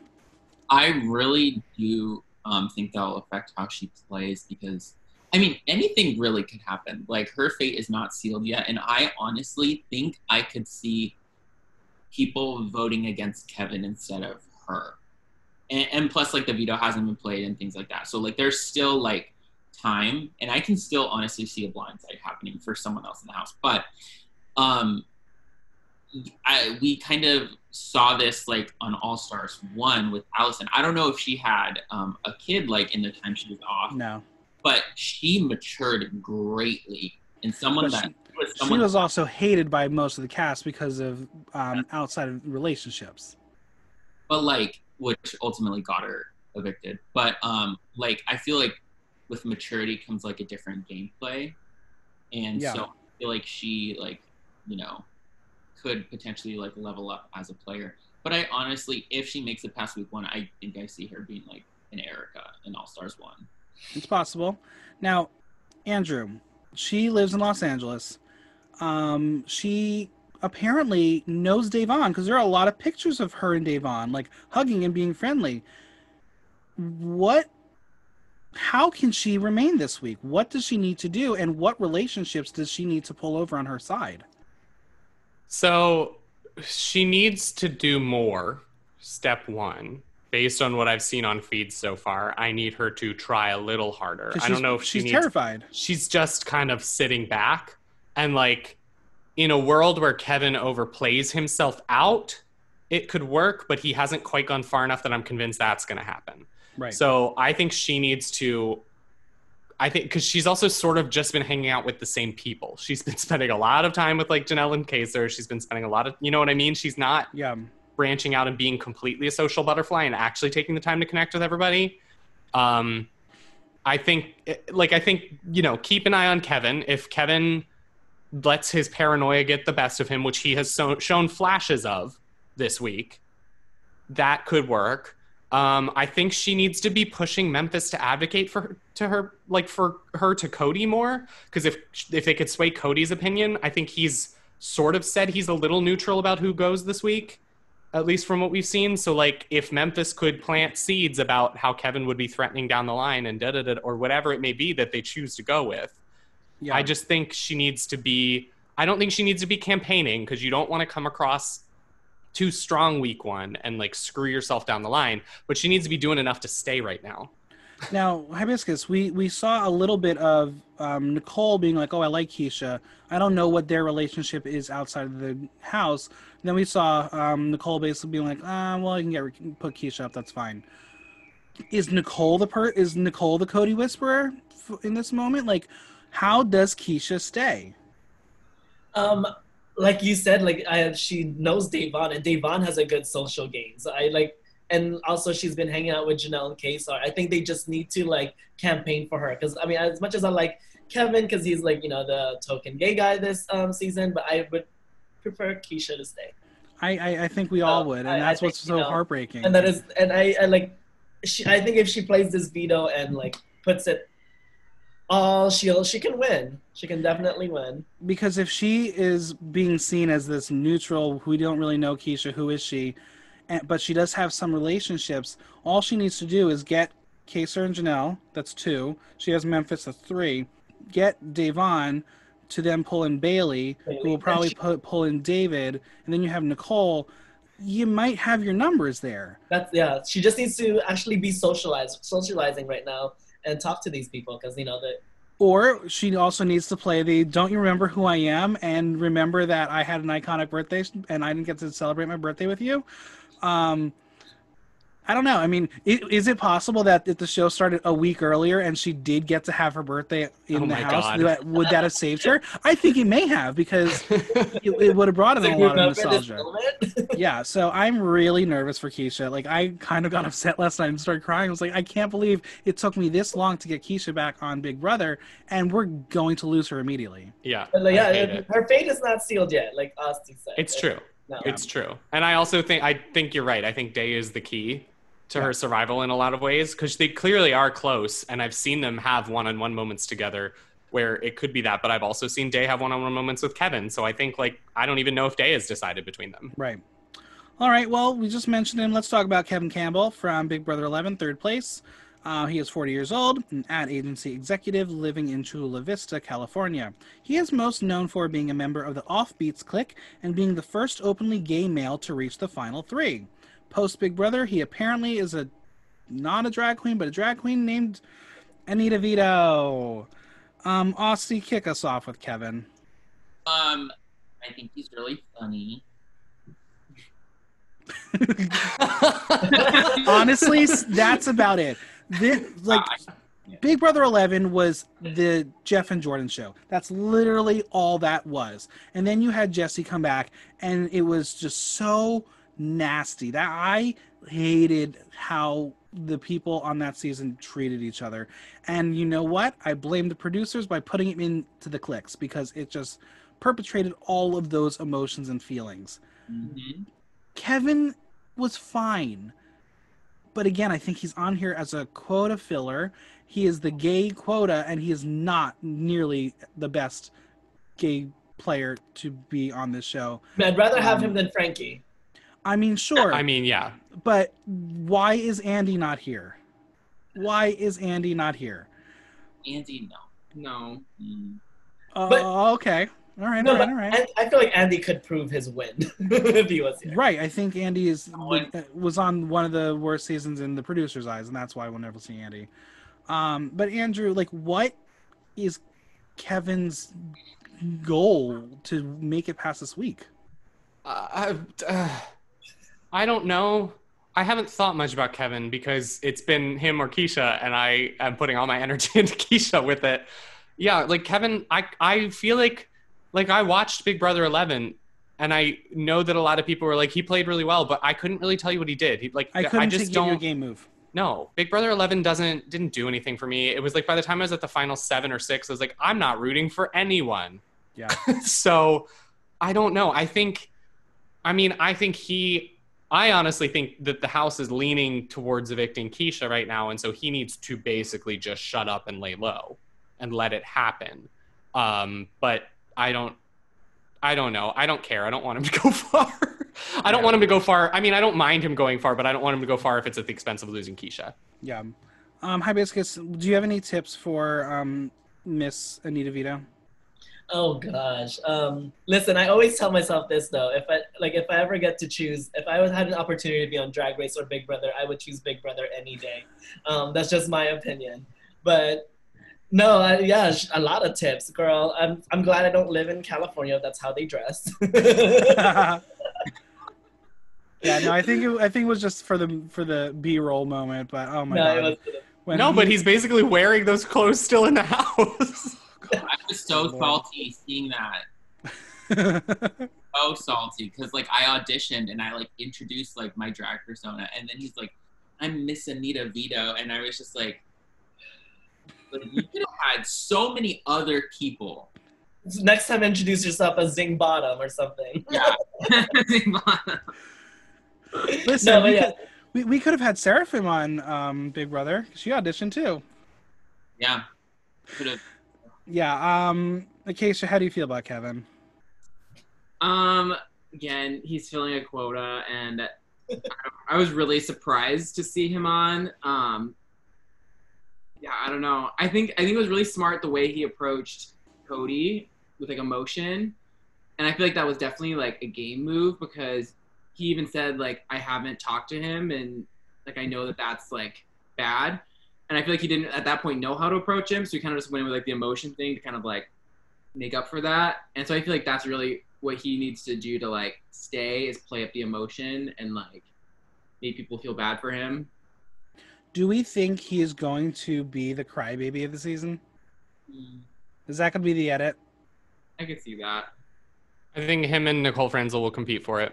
Oh, God. Oh... Like, don't forget Nicole. Well, none of us predicted Kevin in a top 3, so we'll see how Kevin does. And honestly, I will sacrifice a gay to keep Keisha. I think we all are in the same agreement. I think most of the gay community online has already made that statement. All right, moving ahead to the runner-up from Big Brother 10, it is Memphis Garrett. He is 37, a restaurateur from Fort Lauderdale, Florida. He is most known for being a member of the Renegades with Dan, but ultimately losing to him and being the first of 4 finalists to receive 0 jury votes.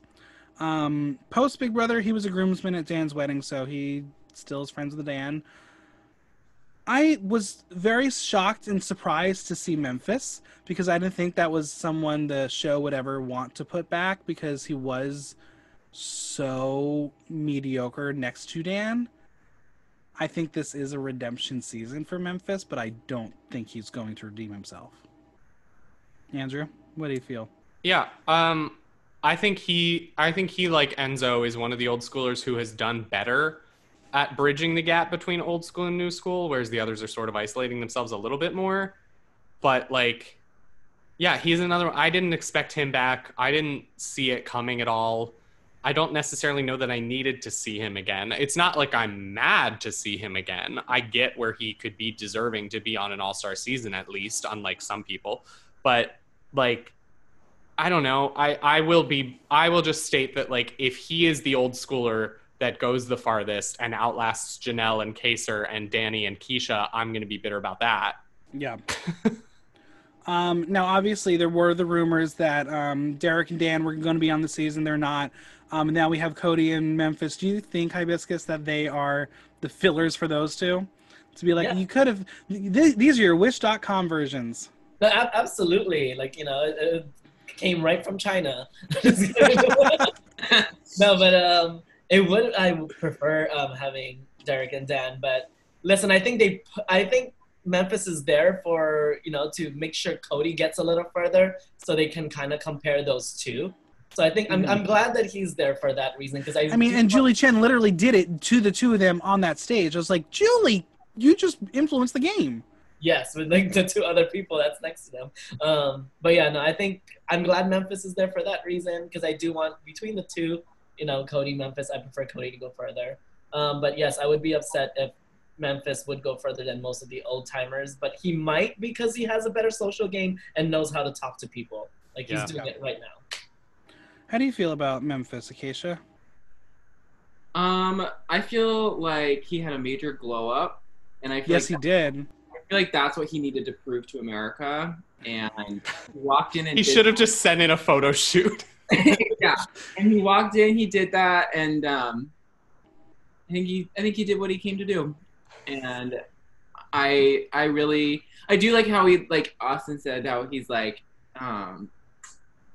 bridging the gap between like advocating for like the older seasoned players, and so I like that and I appreciate that, but I feel like he's not going to do much else. Yeah, be like an alliance filler.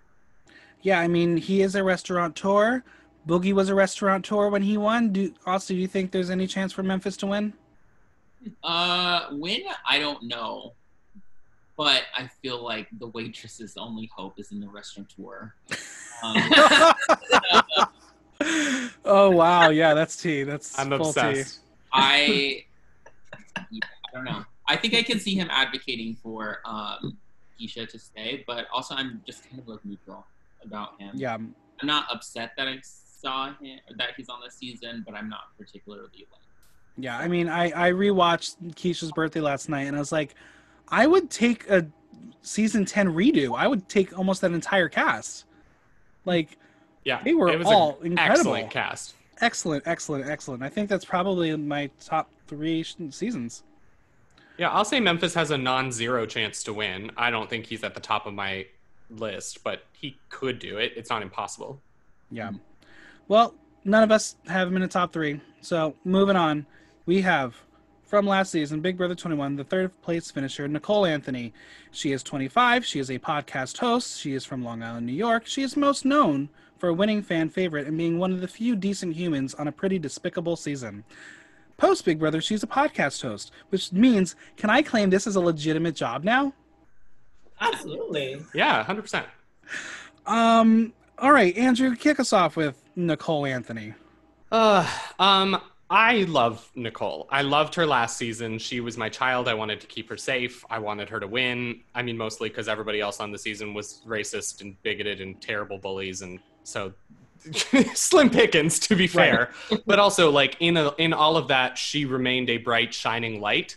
And towards the end, she got like a fire in her and finally won some competitions. I feel like she took a very long time to find her footing, struggled early on, and just seemed like essentially she was going to be a floater that stayed in as long as they needed her to. But then she actually managed to get herself a little bit of agency. It was like a little too late, and she made 1 or 2 wrong moves. I think some of that was Cliff's fault too. I think he fully. steered her in a Cliff couple really fucked wrong her over. directions. Oh yeah. So I'm interested to see her play without Cliff now having confidence in herself as a player like she had at the end of that season as opposed to the beginning. And she's a podcast host on reality shows, so she's a little more like dug into this world and thinks about this stuff more. Sure. So maybe she has some places to go. She was my absolute favorite last season. I was thrilled to see her win AFP. And her like look of genuine surprise still warms my heart to this day.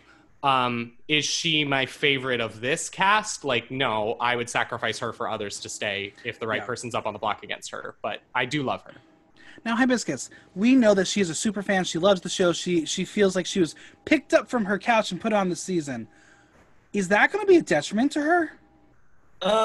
Absolutely. I think I think she's like that person that people are gonna like just look at. Like, she's not really a threat, but we could dispose of her when we want to because that's all she is a fan. But she was one of my favorite because she stayed true to who she really is. She never got into the bullying or the mean girls, talk during her season. That's why I genuinely love her because I know I was in high school. I was one of those kids who were definitely like bullied, so I bullied back to people that I know I could pick on, and I hated seeing that because I see myself in that situation last season. I'm like, oh my God, people bullied me, so I was mean to other people. Like, that is not cool. That is not who I am today, I think. But no, I think, saying that, and she's not vocal about it to people. She's just kind of laying low, which I think is smart for her to get a little further. But I don't think she's not my top pick. I think they're gonna dispose of her when it comes to someone else that they, like if it's going to be Memphis on the block, they're going to put Nicole there just to get Nicole. And so Memphis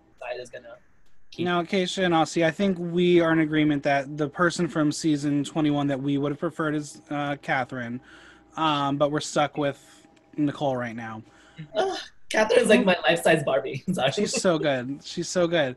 Now, who does Nicole have to align with to make it anywhere without being just a floater? Literally anyone. I think hitching herself to the old school wagon would be a strong move for her. I agree. Yeah. I think if she went on board with Kaysar and Janelle and probably then Memphis and Keisha, and then could also bring along Day and Bay, that could actually be a powerhouse alliance, and one that she would be able to, even when that strikes are made at that alliance, she wouldn't be the target. Yeah. That is smart. Yeah, Aussie, what do you think about Nicole? Does she have any chance this season? I think she does. I think she really just needs to listen to her instincts, because every time last season when she was like, I just have a feeling, she was right. Every single time she was like, I have a feeling I should do this. I have a feeling I should do this. That whole thing with Tommy, Mickey, and Holly, she knew who she should have gone after. Yeah. Just steered her in the wrong way, and I think she kicks herself for that every single day, because I think if she made it to the end, she would have won. It's very, very, very possible. She would have won. And plus, like Hibiscus was saying, I really just relate to her. That whole scene where everyone was in the HOH room and totally just spewing lies. I was literally so enraged watching that. Yeah. I think she has a potential to go far. I don't know if she'll win, but I think she could. We will see. Go to the old timers. That's a smart route for her to go. Put me on Big Brother. No, don't. I couldn't do it. I couldn't be locked in a house with people. No, you would hate that. I could only do Survivor because I could walk down the beach when I get annoyed. Well, none of us had her in our top three, so we'll see how Nicole Anthony goes, because we're now talking about Nicole Franzel from Big Brother 16, where she played 7th place and won Big Brother 18. She is 28, a social media influencer from Ubley, Michigan. She is most known for having a showmance with Hayden Voss and Corey Brooks and having a very unique voice.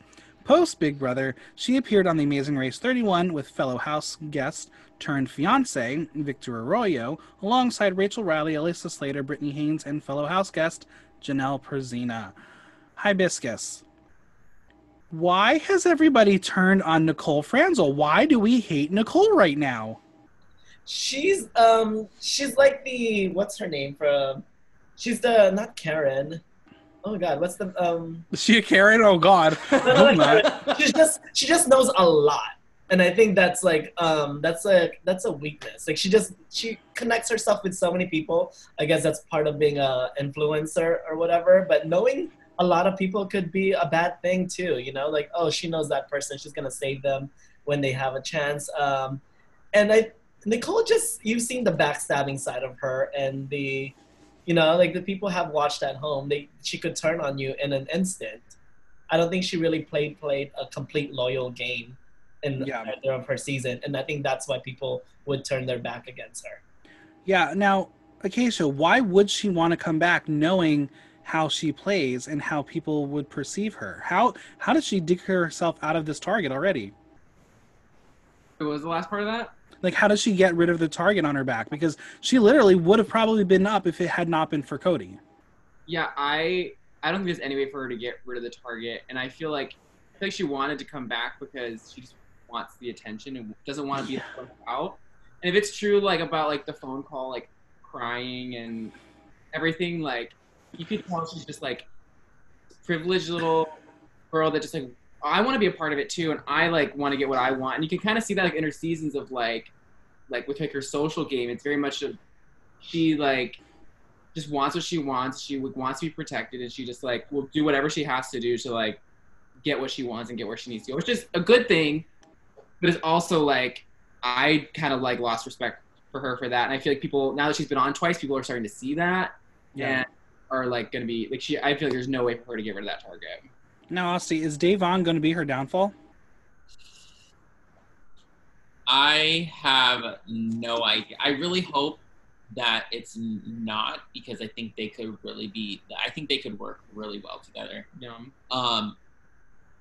But as for like my opinion on Nicole, I love Nicole, but I don't see her winning. Yeah, neither do I. I mean, I really loved Nicole, and then all of a sudden I went on Reddit before the season started, and I was like, what the hell did I miss?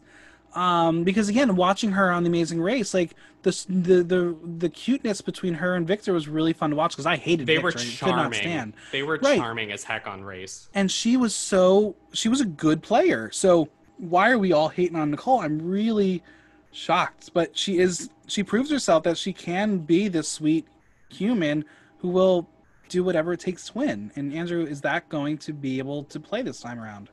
I mean, I think, like, here's the thing. I think the reason she's back is because a lot of people had said Paul was robbed. And so she's trying to prove the validity of her win and prove that she can do it again. I think that's a part of it too. But I think a part of her issue is, and I don't know if it's just like her presentation or the way she speaks or her voice or whatever it may be, or that everything she says has a whining inflection to it. I'm not sure. What do you mean? But somehow in 18, I think because like in 16, while yes, she managed to win her way back in, she was never truly a threat to like Derek and Cody. She was never really... She was on to Derek though. Yeah, she was aware of them, but that is literally the only thing she had going for her. She didn't manage to muster up a move against them by any means. So I think in 18, she had low threat status as a returnee and was able to sort of like snake her way through things and twist and turn and essentially make herself into a mild version of a villain. In this season, people have already seen that. So when she comes, even if she comes at Day and is like very genuine about meaning like, you changed my life, blah, blah, blah, Day's going to look at that and be like, first of all, I know you a villain and you lie. Second of all, it's been 4 years and you're only just now choosing to have this conversation with me about how genuinely you feel about me. Like, hello? Yeah. So I don't think she's aware of how she comes across in her little like fake social media influencer moments. Yeah. I feel like Nicole on an All-Star season makes sense, but I feel like Nicole makes sense on an All-Star season when Josh and Paul are on as well. Yeah. So I think she is lucky. And also, this is a very big hindrance that she doesn't have those two to battle it out against. And wasn't she a nurse the first time she played the game? I think so. Yeah, probably. Wow. Changed up her life. Yeah. Well, none of us have her in our top three, so we're going to move on to our last player from Big Brother 20, second place finisher, Tyler Crispin. He is 25. He's a jewelry company executive from Hilton Head, South Carolina. He is most known for being the ringleader and mastermind of Level 6, and being one of the best players to never win because he was falling for Angela. What's wrong with Angela? Post Big Brother, he appeared on TKO while on Big Brother. That's a joke. He wasn't. That was filmed beforehand. Competed on the Professional Bowlers Association Celebrity Invitational with Angela, who he's still fucking. That's the biggest twist for me. Right? I didn't think it was gonna last. I still have a soft spot for Tyler. I still love him, but I think he is completely lost in this cast right now. Like, this is the best scenario for him. Acacia, how do you think Tyler can do? I think he could do really well. I really liked him in his season. It really broke my heart that like him and Bailey like went at it, because like those were like my two favorites. But I feel like they also like went at. I think they would have worked together, but just like the circumstance of the season and who they like were aligned with, like they couldn't. So I think they could work really well together in this season, and I'm really hoping for that. But yeah, I think his biggest downfall last season was Angela, because such a bitch. She was terrible. But I mean, honestly, I think he also is very lucky that Casey isn't on here, because they would have been compared the entire time, and the dynamic between Bailey and Casey would have caused him to pick sides and be in a situation he wouldn't want to be in. I think he's got great positioning right now. How do you feel about him? I think he has a great positioning. I'm not his biggest fan. I don't really like his gameplay. He kind of reminds me of a weasel, and yeah, I'm just like not a fan. I think he deserves to be on the show. I think absolutely, he's an all-star. I'm just like not the biggest fan of his gameplay, and he like backstabbed a lot of people that I feel like he didn't need to. His jewelry line is great though. I looked at it. Yeah. Did you get anything? No, but I want to. It's like all nautical themed. It's really nice. How nice. Ooh. Now, Andrew, who does Tyler need to align with? And I think there's really a few limited answers. Yeah, I think Cody is a very smart ally for him as a shield, as a meat shield, basically. He kind of played the meat shield strategy his first time a little bit, not quite so directly, but by putting himself in an alliance of big personalities that were like, Angela was going to do all the fights for him, so people are going to hate Angela, and he's just there pulling strings. He's a mystery for me this season, because also he's been quiet. Like, of everyone, he's been absolutely just like laying super low, which I think is smart for a start to his game in this season, but it means that I have no idea how he's going to play. Yeah, I think for him, he's also benefiting because he's not just playing. In Big Brother 20, he was playing his game, and he was playing other people's games as well. Like, he doesn't have a Sam to deal with this time around. Right. Like, or a JC. He didn't need to make these people do things because he needed them to go further. He's playing with most of them are actual players. So Hibiscus, like, how can Tyler like snake his way to the end? He is like my pick for a winner, only because looking at the cast, I was like, he's really in a good position, and he's very smart. And people not knowing that he was a Big Brother fan in his season, he got away with a lot of things and played that dumb surfer dude, like, character. But I think what he needs to do is, yes, partner up with someone in like new school, like Cody, and someone from old school, even like Janelle or Kaysar, and you will definitely be able to find your way to the end. I think that's what Tyler needs to do, and I think he's probably just staying low right now just to kind of feed off of everyone's energy and read everyone to see who from the new school and old school he needs to attach to. I think he's got a couple options, and like even I could see him in Memphis like hitting off a little bit. And if he works with Bailey too, that's like, I think that both of them could go. Yeah, there's also absolutely been a discussion of a Brigade 2.0 that would be Cody, Memphis, Enzo, and Tyler. Oh, Jesus. I don't know if it would be as successful. Who are the women, though? That's the real question. The women prop them up and they don't have them, They don't have a Brittany, Rachel, or Kristen to do anything. Right. So I think they can be an alliance. They can be whatever they want to call themselves. If Tyler can get Bailey, if Memphis can get Keisha, if Cody can get Nicole Franzel, maybe there are women. I don't know. Maybe. But yeah, we will see. But I think I'm excited for Tyler. Prediction-wise, Hibiscus had him in first place. I had him in second place.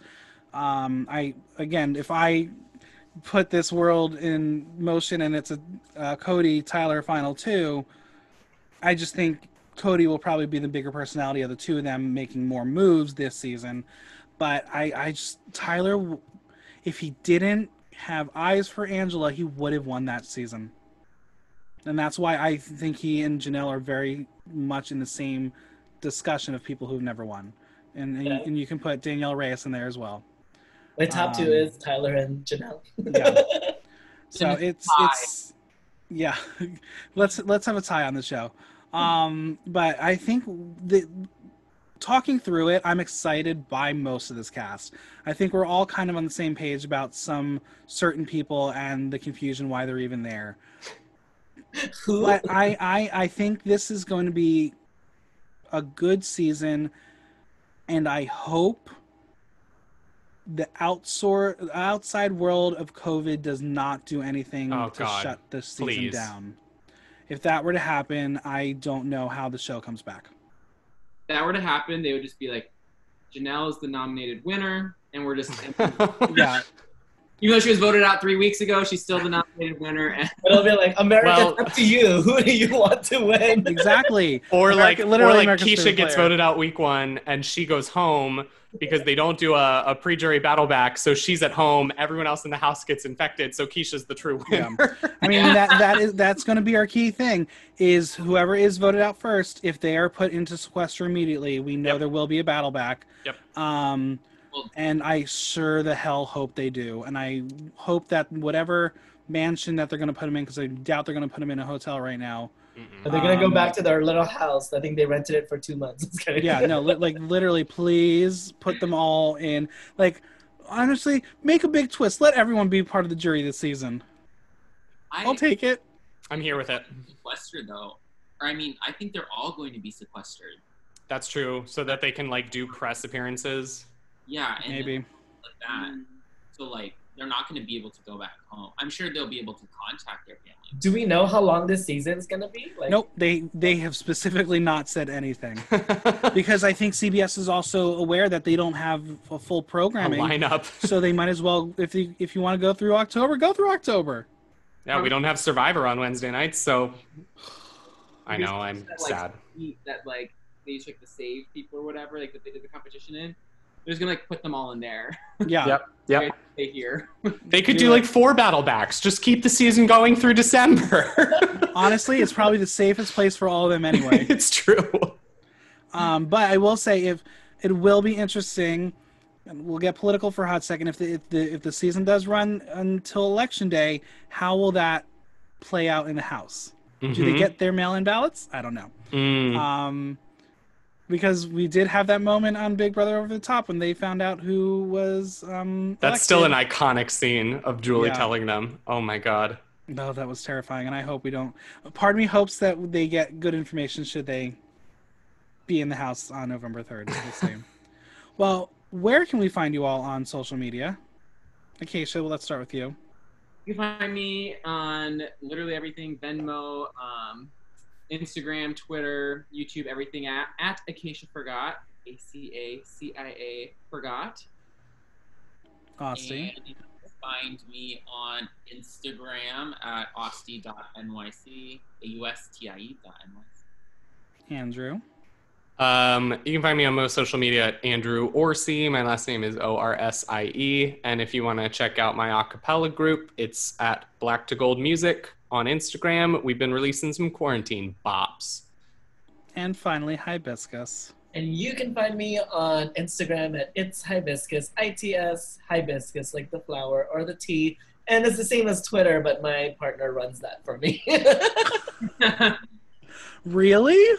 He does. Because I'm like, I have no energy to do another Wow, we just found out what's behind the curtain. So that's what I need to do to have a functioning Instagram. Have a partner. Because I put all my energy into Twitter. No, I couldn't do both. So he was like, I'm going to start your Twitter. I was like, you go ahead and run that. Austin and Acacia, do you do each other's Twitter? Yeah. I don't even have a Twitter. Oh, no. Get on it. Make one and do that. Swap it. Twitter swap. No, my partner's always like, oh, Chauncey was talking to you on Twitter today. Or, so-and-so, is he?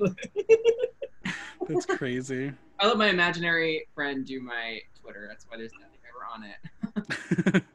Well, it was a pleasure talking to you all about Big Brother, and I think maybe we'll try to do some weekly episodes, and I'll have like one or two of you on each week, and we'll chat, and we'll make it a fun little thing.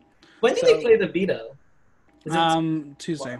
No. They played it on Saturday. They played it on Saturday. But... It'll be shown on the Wednesday episode. Yeah. So you guys know who played then? I don't watch Yeah. the Wednesday. Well, Yes. we will cut the podcast off right now, and then we'll talk about it. But thank you all for being here. Yes, Thanks, thank Mike. you. A huge thanks to my panel for chatting. Subscribe on Apple Podcasts, Google Play, Spotify, SoundCloud, or Stitcher, and leave us a review while you're there. And make sure you engage with me on social media and tell me what your favorite episode has been so far. If you have any questions or comments, drop me a line at theaterthenow.com via our question link. Until next time, I'm Michael Block, and that was Block Talk.